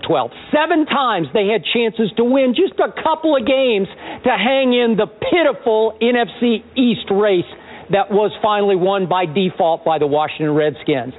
7 times they failed to win close games. I've said it here on this show before, and I've tweeted about it. Let's just say if Mike Tomlin had coached my Dallas Cowboys, I know that's pie in the sky, but if Mike Tomlin had coached my Dallas Cowboys this year, I guarantee you they would have won 2 of those 7, just on force of will and motivation, just on fear factor.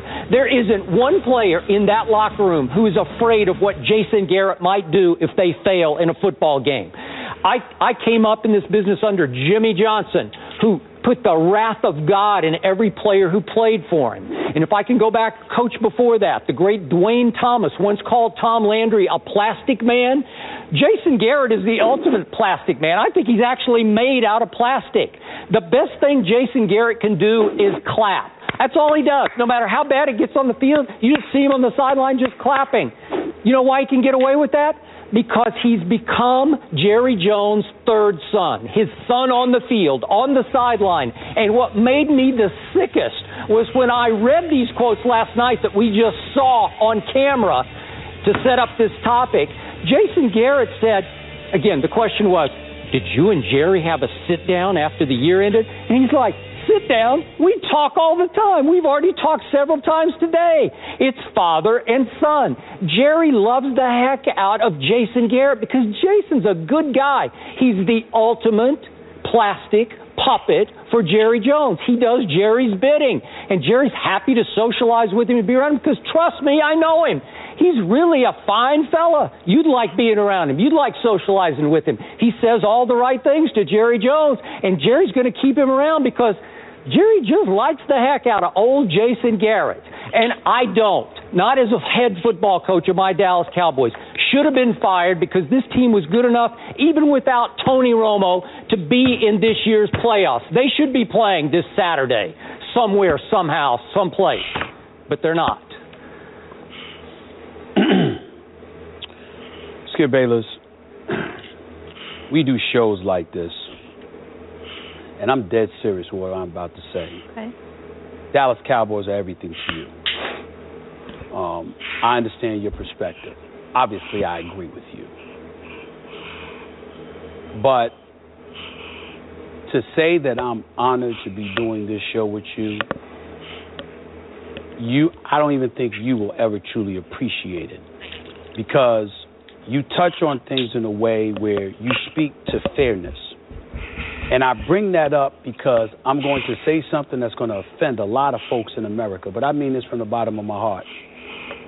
If more folks were like you, in terms of your honesty about what you feel in your heart and how you approach stuff, I would never be accused of race baiting because I would never have to address these points.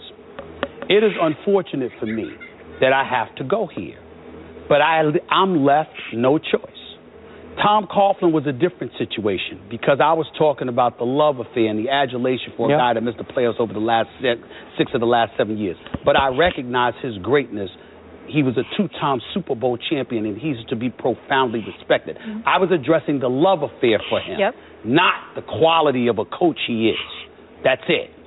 In Jason Garrett's situation, I am going to hearken back to what I said weeks ago. Jason Garrett is the walking epitome of everything that black folks in America lament. Yep. It is nowhere around this. 6-10, even though he inherited the team when they were 1-7, he went 5-3. 3 consecutive 8-8 seasons in which he lost the last game of the regular season with the division crown on the line to not just the Giants, but the Giants, the Eagles, and the Redskins, back to back to back. He did. He follows that up with a 12-4 season in which DeMarco Murray was given the ball 392 times with 57 additional touches, 449 touches overall. They ran this man into the ground, saving Tony Romo along the way. Although Tony Romo had a career year. Had a career year on top. I'm just talking about the workload. Go ahead. I got it. Jason Garrett didn't do anything, but he got the credit. He didn't get the blame, but he got the credit. Then Tony Romo is 2-0. They're en route to a 2-0 record. He goes down. Jason Garrett loses 7 straight. He has the lead in 5 or 6 of those fourth quarters. Still can't find a way to pull it out. They didn't lose the game because of Romo. They lost the game against New Orleans because of an error with their secondary, with somebody that was coming into the game. They lost a 28-17 lead to the Atlanta Falcons. They lost other leads. Jason Garrett doesn't get not a word. Not a word. Okay? And ultimately, he ends up with a 2-12 record, losing 7 straight on the front end, 4 straight on the back end. One of the first words we hear is Jerry Jones say he's not going anywhere. Why? Ask anybody covering the NFL, and you know what they're going to say? That's his guy. He loves Jason Garrett. It's like a son to him. I asked the question again. You know any black folks in professional sports that have it like that? I don't know them. Oh, I get to be inept. I get to look unqualified. I get to be unproductive. But I got job security. And you wonder why black folks get upset? My question to white America is, why don't you get upset? That's my question, because there's a whole bunch of white folks out there that don't have that. Why is this happening? There's a whole bunch of white assistants in the NFL that ain't getting shots because Jason Garrett is his boy. There's a whole bunch of white coordinators that ain't getting looks and ain't getting shots because Jason Garrett is his boy. I mean, this is unbelievable. I agree. So if it's bad for you, as white folks, could you imagine how bad it is for black folks? But I sit up here, and whether it's social media, emails, calls, or whatever, I'm accused of race baiting because I'm pointing out facts. Facts. What did Jason Garrett do to get that job? He was a coordinator. He was a backup quarterback in the NFL. 9 career starts, 6-3 record. His claim to fame is, I'm Jerry Jones' boy. Why was the Rooney Rule initially inserted? Because you had good old boys that kept others on the outside looking in. And what did the great multiple Super Bowl champion Bill Walsh once say? We don't have relationships with them. Well, how many guys got a shot at having the kind of relationship Jason Garrett has with Jerry Jones? This is so egregious. The fact that Jason Garrett gets to keep his job apparently into perpetuity for America's team, the multi-billion-dollar conglomerate that is that of the Dallas Cowboys, where all you're seeing doing is clapping, patting dudes on the back, chest bumping them. But when Greg Hardy is losing it against the Giants, Jason Garrett left it to the players to confront him. You can't even confront your own damn player. This is unbelievable. It is. And I'm just going to leave it at that. I'm not going to say any more because, see, when I go in, one of these days, y'all think I'm playing. I can get worse, but I won't. I'm going to leave it alone. But this is ridiculous. I appreciate every word you just spoke. All right. Wow. Yeah. So that was First Take today, and I was fortunate I was able to find the clip and upload it in time for the show. And I'm glad you guys agreed to stay on because, we have three brothers on the show, and we have a white boy. And I say that with love, K-Star, we love you. But he made a comment about white America, too. I'm going to first just address Stephen. We're going to do Stephen A. in a second. Let me just touch on Skip because that's easy. That's easier. That's the non-volatile. That's easy. Skip, for those of you who watch First Take, you know he's a self-proclaimed Dallas Cowboy, diehard Dallas Cowboy fan. He is the reason they talk about the Cowboys on the show so much. He is the reason him and Stephen A's banter back and forth about the Cowboys is why that show is highly rated and ESPN's #1 daytime show. That is why. Whether the world knows it or not, that's why Cowboys are always a topic on that show, and their banter back and forth makes that show popular because the Cowboys are the team America loves and America loves to hate. But a couple of his comments I just want to correct. He said no one is afraid of Jason Garrett. Skip Bayless hasn't been in a Dallas Cowboy locker room in years. He was big covering the Cowboys back in the 90s, wrote a couple of books about them, alienated a lot of people down there, and pretty much is persona non grata down in the Cowboy land now. He doesn't go to the games. He doesn't go to the locker room. He's not welcomed. He still claims to be a fan, but he exposed a lot of things that he wasn't supposed to expose about the teams from the 90s, and no one really wants to deal with him down there in Dallas. That's why, for a guy who had such deep ties, you never see him getting interviews with Jerry Jones or Garrett or anything. He's kind of off limits. That said, so realize he's making comments from a distance, not from actually going out there, being in the locker room, or talking to players that are in the locker room. No one is afraid of Jason Garrett, which is a complete untruth. It has been reported by many players that the persona you see from Jason Garrett at press conference and the sidelines is not the persona in practice, it's not the persona in the locker room. That he's a very hard, very disciplined, borderline mean head coach. He just doesn't show that to the world. Joseph Randle was released. Tyler Patman was released. Just to give you examples of players that were productive in the Cowboy scheme, but made mistakes and were let go. And this was Jason Garrett's decision. Called him a puppet and a plastic puppet of Jerry Jones. Jerry Jones publicly said that Jason Garrett gets to keep his job and that Jason Garrett's staff is up to Jason Garrett. That is his decision. It is his staff.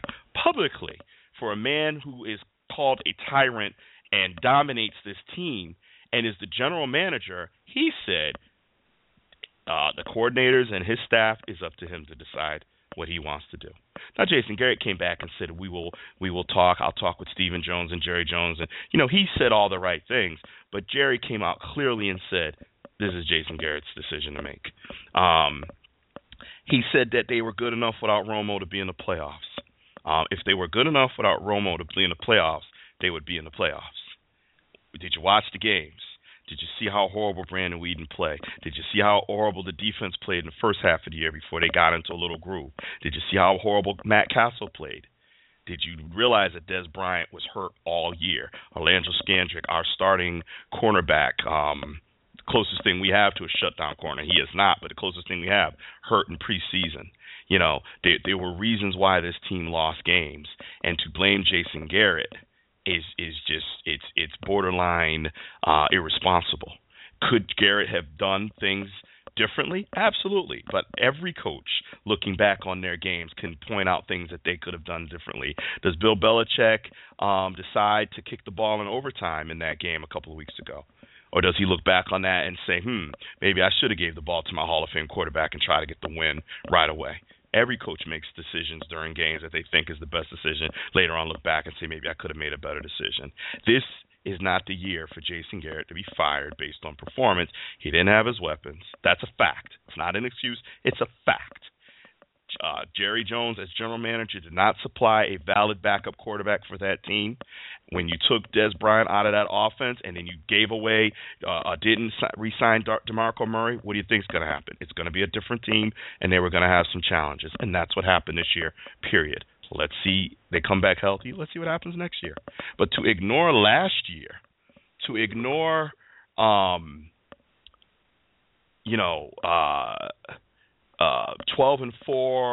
and 1-1 in the playoffs by this same guy, and then to dismiss it as it was all DeMarco Murray and handing it. It's not accurate. It's not accurate. Jason Garrett played on teams in the 90s that had Emmett, that had Michael Irvin, and clearly this team is being designed to be a second version of that team, and that's what we saw last year. We saw the 90s Cowboys last year, a dominant offensive line, an adequate defense, maybe not as good as the 90s, but adequate, a good solid quarterback, a great running back, and a great wide receiver. That's the formula that Jason Garrett was duplicating because that's what he knows. And anyone who doesn't see that, you're delusional. Enough about Skip. I want to really go to the main reason I wanted to have this conversation. And before I make my comments, I really am curious about Dr. Train on this one. You heard him, Dr. Train, and you're one of the more intelligent brothers I know. Do you think, and you already know where I'm going with it, and you can disagree because that's what we do. But do you think that Stephen A. Smith had a point when he said, and I quote, Jason Garrett keeping his job, quote, is everything black folks in America lament, end quote. You agree with that statement or not?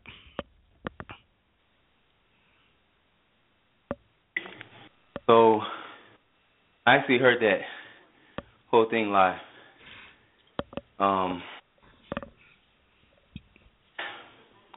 Let me just say I don't completely disagree with Stephen A. Skip, when it comes to the Cowboys, is really, to me, never objective. So I don't really listen to him when it comes to the Cowboys. Stephen A. is so much of a hater, so I just disregard the whole statement of Cowboys accident waiting to happen. But I just don't completely disagree with him. The one thing that I thought about when they were talking was how at one point Jason Garrett had the play calling duties. Then that was, I'm going to use the words, taken away from him. Then they brought in someone else to do that. Then they brought in another person to be a strategist to the coordinator. And it's like a lot of people jumping on one piece of pie. Keeping it simple, head coach, DC, OC. If you got a head coach that can call plays, great. If you don't, some of the simplest formulas, head coach, offense coordinator, defense coordinator. So I kind of just thought about that situation in the sense that they are doing, it seems like it's doing quite a bit to keep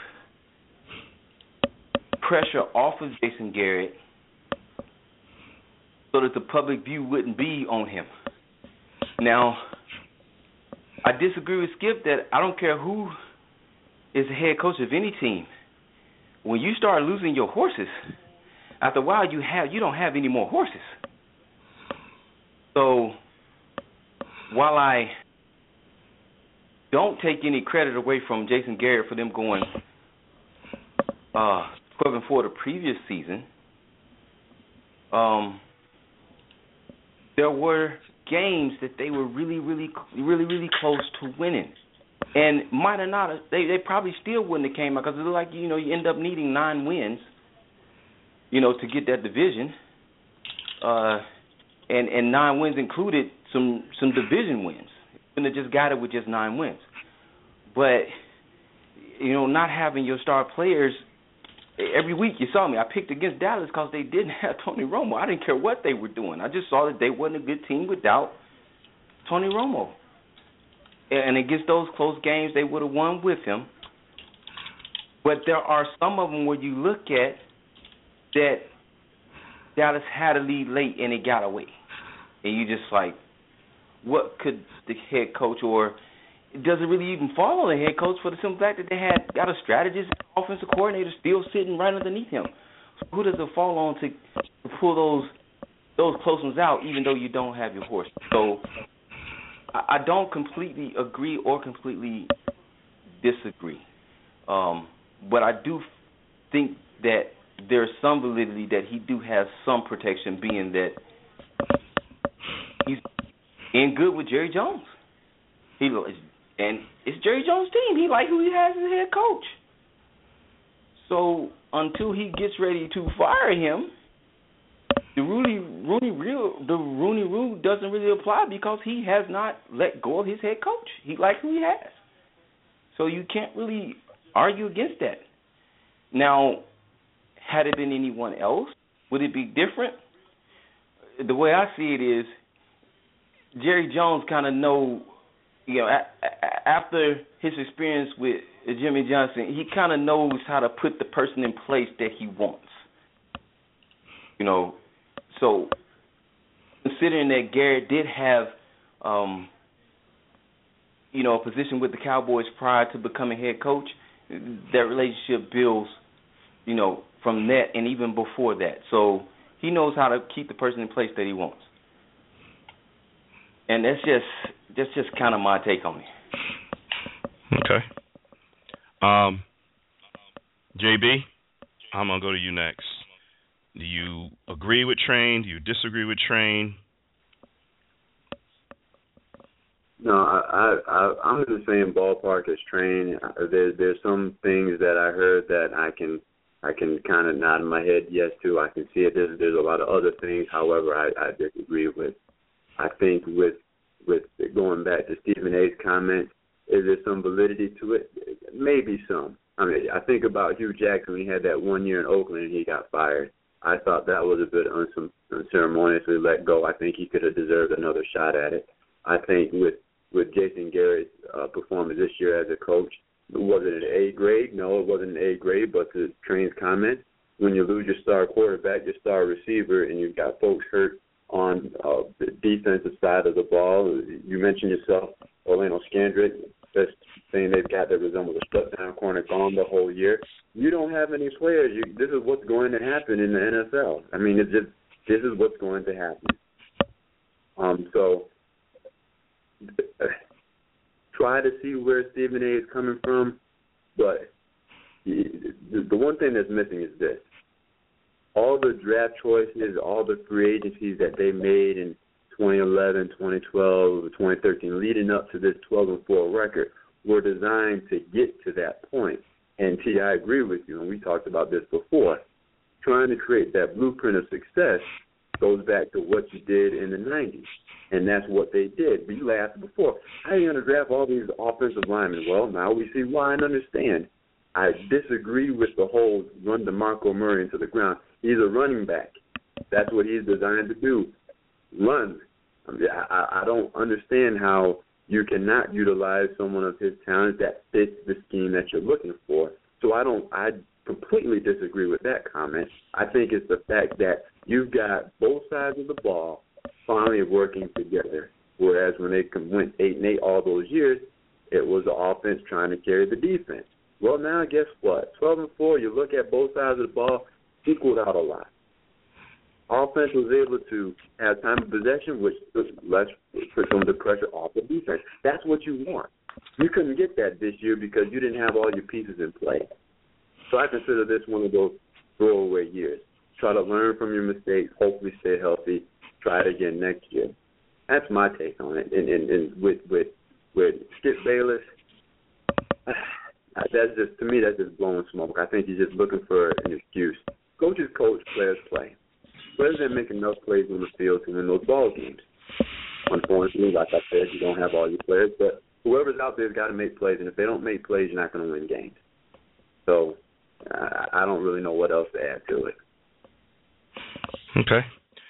K-Star, last week when we talked about Chip Kelly, you even made a reference to Jason Garrett, kind of a passing, if Chip Kelly's getting fired, why is Jason Garrett still employed with the year that he had? And certainly Stephen A. calling out, white America in his comments certainly must, in some way or respect, agree with you. So what are your thoughts on Stephen A.'s comments? Wow. I really couldn't believe what I was hearing because I don't know, it seemed unsolicited. I don't know if this was necessarily the right example for him to go off on because you're right, they had all those injuries. It didn't make any sense. And, when I brought up Jason Garrett, it was just an example. So with that point, with Jason Garrett, he had a bad season, he didn't get fired. But there's reasons as to why. And just like I said, reasons as to why Chip Kelly did get fired, and he's white. I mean, there's just so many. Earlier we talked about Marvin Lewis. He's won playoff games. He's been there for 11 years. So what's his take there? I just don't understand how. And I mean, obviously I'm just a white guy. I don't really, I can't really fully understand the full scope of it. But I don't know. I guess I just don't understand, or I don't get what he's seeing. Not that I could pretend that I can, but I don't understand that example being the stakeholder or the banner in which he should be waving as the reason. I mean, again, there's just so many other examples in the NFL. That guy Tom Zola from the Niners just got fired. He had one season. He's some white dude. I mean, it happens. There's a lot of turnover in the NFL at the whole head coaching position, but at the end of the day, the ones who are making those choices are the owners. And I think more so than anything else, those owners, the only thing they look at is the color green, which is for money. And, who as a head coach is going to generate the most wins, which typically, has a good correlation with, making that franchise money and making them relevant, putting them on TV and so on and so forth. So I don't see why in this day and age they wouldn't have someone in which they feel the best coach necessary because guess what? They want to make money for the franchise and they want it to be successful. So, I mean, that's just me, but I don't understand Jason Garrett being the flagpole example for what Stephen A. is trying to use for his example. Okay. Where do I begin? My first problem is Stephen A. speaking for Black America. He should speak for himself. He's not Black America. He's in no position to represent Black America. He's a sports writer. Period. Clearly, he's doing the sports version of Donald Trump. Sensationalism to get attention. He knows what he's doing. He's a very smart man. He knows exactly what he's doing. Had a show on ESPN called Frankly Speaking for a while because he's got a reputation of calling it like it is, and that's what has made him quite a bit of money over the years, and he is doing whatever he can to keep that reputation alive. And when he starts off by saying, I'm going to say something that's going to make people uncomfortable, I'm like, here we go. My problem with Stephen A. is he finds a way to bring race into everything, and I'm as sensitive to race. I'm a black man. You know what I mean? I'm a black man that works in a bank. Okay, I'm middle to senior level in there somewhere. I don't know exactly, but I'm up there in a bank with nothing but white people. It's what I do. Okay, I deal with bankers all the time. Most of them are Republicans. I'm a Democrat. I spent a lot of time working in Fairfield County, one of the richest counties in the country. I understand what I'm up against as a black man. I deal with it every day, but everything ain't about race. Some things are, some things aren't. This here, to me, has zero to do with race. And I understand that there's a Rooney Rule, and there's a valid reason for there to be a Rooney Rule, as black assistant coaches were blackballed out of head coaching jobs for many years. I get that. I'm glad there was a Rooney Rule put in place by your very own Pittsburgh Steelers, or campaigned for, I should say. So I'm happy about that. I agree with it. But to use this as an example is ridiculous to me. For some reason, I see zero relevance in Jason Garrett keeping his job to saying that black people question this. First and foremost is you made a statement that Jason Garrett gets to keep his job in perpetuity. How do you know that? How do you know that? He said we are making no changes at this time. That means Jason Garrett is under contract and he gets to stay this year. Do you know how much it would have cost the Cowboys if they released Jason Garrett? $24 million. That's how much it would have cost. $24 million. So you sit there as a businessman, and mind you, the Dallas Cowboys are the number one valued franchise in the world, in the sports world. It's not Real Madrid. It's not the Yankees. It's not the Patriots. It is the Dallas Cowboys, and it's by $1 billion. It's a sizable margin. Do you not think Jerry Jones knows what the heck he's doing up there, running his business? Do you really think he's going to hold on to Jason Garrett because he's his boy if the franchise is starting to tank and not making any money, a.k.a. Wade Phillips, who was his boy, who he loved, fellow Texan. Well, Jerry's from Arkansas, but fellow Southerner. Fired. Dave Campo, 3 years head coach, fired. Chan Gailey, who Jerry later on admitted was a mistake, fired as head coach. Okay? Jimmy Johnson. Now, he didn't fire Jimmy, but he had no problem with letting Jimmy go when Jimmy and him couldn't come to terms. Okay, this guy won you 2 Super Bowls. So you truly think that Jason Garrett has got some stake or some claim over Jerry Jones? You must be, you're smoking something if you think that. Yes, we know as Cowboy supporters that Jerry Jones wants a long-term head coach. He has been clear to say that. He wants a Tom Landry-level coach. Will he ever get it? I don't know. But he wants continuity. He's not the Cleveland Browns. Let's have 6 coaches in 8 years. No, he wants one coach that's going to take this team back to the promised land. And when Wade Phillips lost the team, and let's be clear, in 2010, Wade Phillips lost this team. They started off 1-7. He had no choice. 1-7, healthy now, fired. Had no choice. Jason Garrett takes the same team and finishes off 5-3. Jason Garrett was a hell of a coordinator and was recruited by Baltimore and Atlanta to be their head coaches. So for you to say that he didn't deserve to be a head coach, he's not a head coach, he could have taken a job at Baltimore or Atlanta and been their head coach. But Jerry Jones paid him head coach money to stay in Dallas because he wanted him as the heir apparent. Wade Phillips is 975 years old. So he knew he wasn't going to be there forever. Jason Garrett's still in his 40s.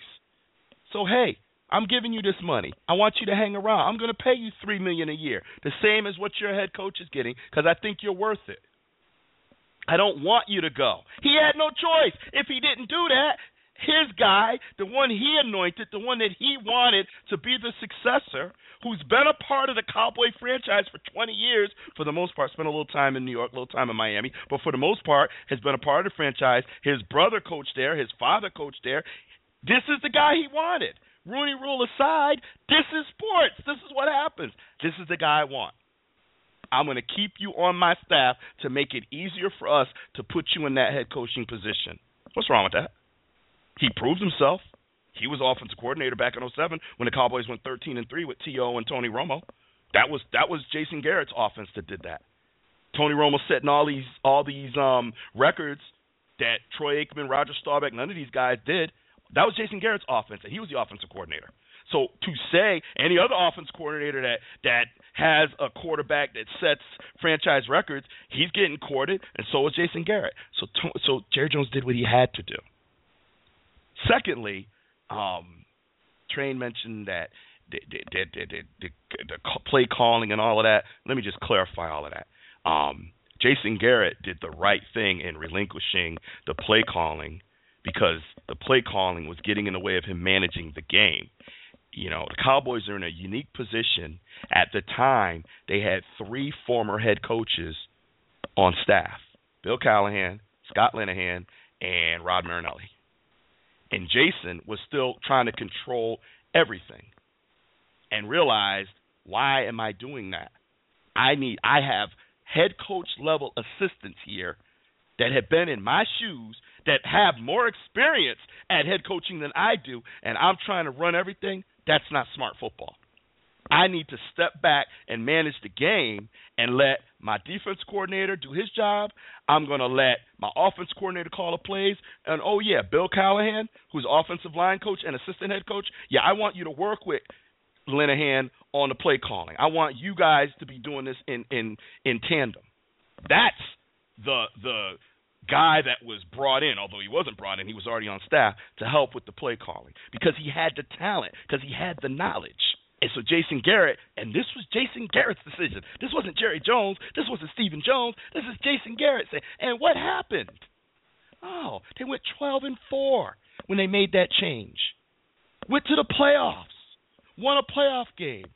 And in my opinion, should have won too. Had a certain call not going against them, but this was Jason Garrett's call. He orchestrated all that. He made all that happen. So this year, we know what happened this year. We don't need to revisit it. We don't need to beat it up again. We know what happened this year. There is a legitimate, valid reason that the team did not do well. Could they have pulled out one or two more victories without Romo? I don't know because I didn't see this team quit all season. They played their butts off every game. The last game of the season with a skeleton crew, they were down 24-0 and still fought back to make it somewhat respectable. They still lost. And, yes, it may have been against Washington scrubs, but they kept fighting. This team didn't give up on Jason Garrett all year. And you have the nerve, the audacity to quote you, Stephen A. Smith, the unmitigated gall to sit here and say, this is what black folks lament? I don't lament a man who has worked as hard as Jason Garrett, who has been in a position to help this team for 4 out of the 5 years be in position to win the division. And even this year, with 2 games left to go, still had a chance to win the division. And you're sitting there saying, black folks lament the fact that he's Jerry Jones' boy and he's keeping his job. No. You lament that fact. I don't lament it. Now, if they come back healthy next year and have a similar season like this, I will be the loudest one saying, you got to go. You got to go. If they bring in a competent backup that demonstrates that he can win a couple of games and Romo is out and they still don't get it done, I'll be the first one saying that. But to say that after this year, when we all know what happened, it's not an excuse. You still play to win, okay? But the reality is, look at any of these teams in the playoff. Pick one. Pick any team in the playoff. Take away their starting quarterback and their star receiver. Pick any team. Washington. How are they without Cousins and that tight end Jordan Reed? Green Bay. We already see how they are without Jordy Nelson. Take Aaron Rodgers out of there. What happens? Minnesota. Take Teddy Bridgewater out of there. And, I don't know, Adrian Peterson? Because we didn't have DeMarco Murray. Wasn't Garrett's fault. That's Jerry Jones and Stephen Jones who failed to re-sign him. Okay? Seattle. Take Russell Wilson out of there. And what? I don't even know who they got back there, the wide receiver. Nate, what's his name, right? Take him out of there. We can go on and on. Carolina, just take Cam out of there. You ain't got to talk about nobody else. Just take Cam out of there. Pittsburgh, y'all managed to get a game or two, but come on now. You take Roethlisberger and Antonio Brown out of that team, y'all ain't going nowhere. Any team, we can go on and on. Any team. What happened with Denver and Brock, right? Peyton Manning had to come in off the bench and save their chances for a home field advantage. Any team, you can take their top receiver or their top offensive player, however you want to word it, because Des Bryant is a top receiver, top offensive player, and their star quarterback or their starting quarterback, take them out, and it's a different team. That's the facts. But for Stephen A. to ignore all of that and to talk about all Jason Garrett does is clap and listen, he's on the sidelines coaching a football game. That ain't the time to get in anybody's ass. That's the time. You're managing a game. He does it. Trust me. I know. I follow this team closely. He does it behind closed doors. And his little ginger hair and his red face, I've heard stories about him where he closes his door and you can hear him down the hallway ripping in the players for things that they didn't do, mistakes that they made that he talked to them about. And he doesn't motivate players. Well, Terrence Williams had 8 catches for 173 yards on Sunday in a meaningless game. And when he was interviewed, you know what he said?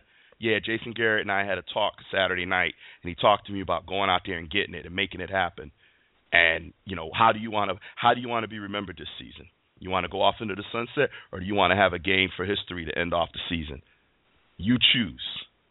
And he said those words resonated with me. And he showed up and had the best game of his career. Meaningless game against backups. I get all that. But he came to play because his coach fired him up. So before Stephen A. or Skip Bayless want to sit there and talk, and I'm using the Cowboys because I know them the best. So I'm sure there are comments about other teams that they make that I can't refute because I don't know those teams like I know the Cowboys. But all you sheep following fans that just sit there and everything they say you think is gospel, I'm here to tell you it ain't.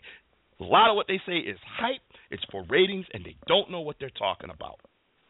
Don't believe everything you hear on ESPN or on First Take. And by the way, I can assure you that someone from ESPN is listening to this show right now. Because too many times we talk about things on Tuesday night, and all of a sudden, mysteriously, on Wednesday, on First Take or on SportsCenter, it's all of a sudden something that everybody's talking about.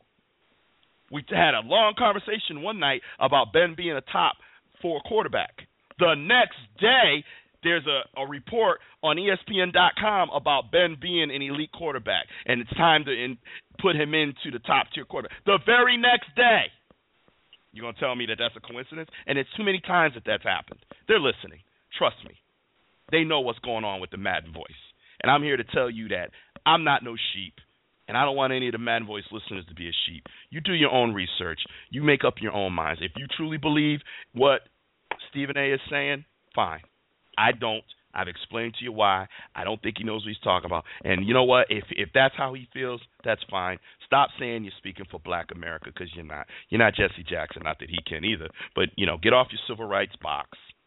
State your opinion as a black man because you are that and you have a right to have that opinion based on your life experience and what you've seen and how you feel. You have every right. If you had said that, this is my opinion based on my life experience, I wouldn't even have bothered with the clip.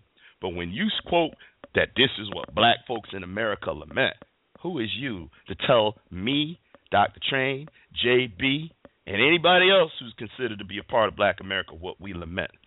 We'll tell you what we lament, but will you report it accurately or will you twist it like you normally do?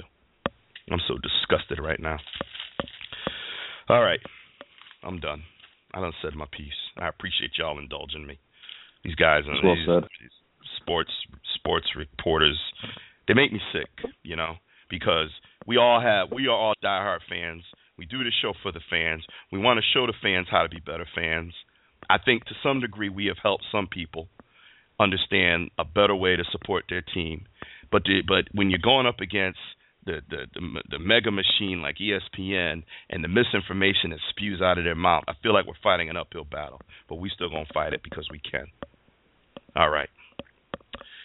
Dr. Train, final words from you.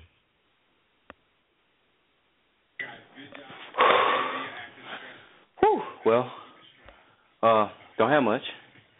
Looking forward to some, really just looking forward to some exciting playoff games, man. I'll wait till we do our last show to talk about the Bears because, Adam Gase is possibly leaving, which is okay. If anything, the dude deserves it. He was up for head coaching before he came to Chicago, so it wouldn't be surprised if he's gone. But playoff time, so let's see what these teams are made of. Okay. Thank you, Dr. Train. K-Star, any final words? Oh, yeah. Go Steelers. Cincy, we're coming for you. Want to eat your heart out, your children's heart, all that stuff. And also, T, I thought that was really well said. Something like that comes a lot more. It's more credible coming from you than it is me because, again, it's a white dude, whatever. It's not really quite the same, and it's cool to hear your take on it. When I heard what Stephen A. said, I was just like, all right. Clearly, something's going on. Either Stephen A. is tripping completely or I'm just, blind, and I just don't see what it is for what it is. It just made no sense to me. So I'm glad that there's some sanity here and that you provided that. So thank you. You got it. My brother, JB, my brother from the same mother. Any final words? Great commentary on that clip with First Take. I don't think it could be said any better, so I'm glad that you phrased it the way that you phrased it. As for this weekend, looking forward to the games. As you all know, this is when the season really begins, and I'll be curious to see how all of our picks pan out. So, good luck to your Steelers, since your team is the one team out of our team that's made it. So, good luck to you. And to the fans out there, continue to listen. We're the ones that bring the real information, and appreciate everybody that does listen and call in. All right, beautiful.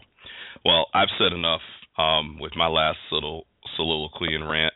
I will say good luck to K-Star, just out of professional respect. Although I did not pick your team to win. It's not because I don't think they're talented. I just think it's Cincinnati's time. But your game is on Saturday night, and I'm supposed to be going out, get my little groove on Saturday night. So I don't know how much of it I'm gonna record it here anyway, and then we'll see. But nevertheless, good luck to your Steelers. I am also very eager to see how our picks play out. Since we made picks all the way through the playoffs, I'm curious to see how our first round picks. And I'm just curious, is there going to be, what I'm looking at the games and I'm wondering what would be a major upset, because I don't really see anything. I mean, even though we all made our picks, I guess probably maybe Minnesota might be the biggest upset of the weekend. Green Bay, I mean, that wouldn't really be an upset. Kansas City and Houston, Houston winning, maybe that might be considered a little upset. And then Cincinnati and Pittsburgh, those are division rivals, so you can't really count either way. So I'm waiting. Every playoff run, there's always something unexpected. There's always a game that goes a different direction, and a team that you expect to do something gets knocked out. I'm just wondering, who's that going to be? Is it going to be one of the top seeds, one of the top two seeds that get knocked out in the divisional round, or could Seattle go down? Maybe that would be an upset. Minnesota beating Seattle. I don't know. But I'm curious. I'm anxious. And, as much as I wanted the Cowboys in the playoffs, with the way the season unfolded, I'm not really disappointed, because they just were behind the 8 ball all season anyway. It's not like the previous 4 years. Last year they won the division. The previous 3 years they were 8-7 going into the last game of the year with the division on the line, and lost all 3 of those games for 3 years in a row. So it was very painful to go into the playoffs knowing you could have went into the playoffs. This year is not the same. It's like, we kind of sucked all year and really didn't win many games. And, I had optimism and hope, but, it just wasn't our year. So I'm really going to enjoy the playoffs this year, because I ain't got to worry about the Cowboys. I'm really going to sit back. I got no horse in this race. Dr. Train's got no horse in this race. JB's got, although Dr. Train probably his only horse is I don't want to see the Packers win. But other than that, no horse, or the Vikings, but no horse in this race. I'm going to really enjoy the playoffs.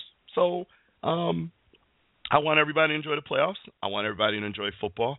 I want to thank my co-hosts for all the, positive contributions they give to the show. And I really appreciate you guys staying on that extra half an hour or so. I know we went over. I usually try to keep the show to 2 hours. I know we went over. I hope it was worth it. I just felt the need to respond to that stuff. So thank you all. Thank you to my co-hosts. Thank you to the supporters. Naj, I did see you online, but you didn't hit 1 to speak. You're not there now, but if you're listening to the archive or somewhere, you didn't hear 1 to speak, so I didn't bring you on, but I did see you listening for a little while. Appreciate the support. So for Dr. Train, for K-Star, and for JB, enjoy football this weekend. We'll see you next week. And remember, all feuds settled on the field. Good night.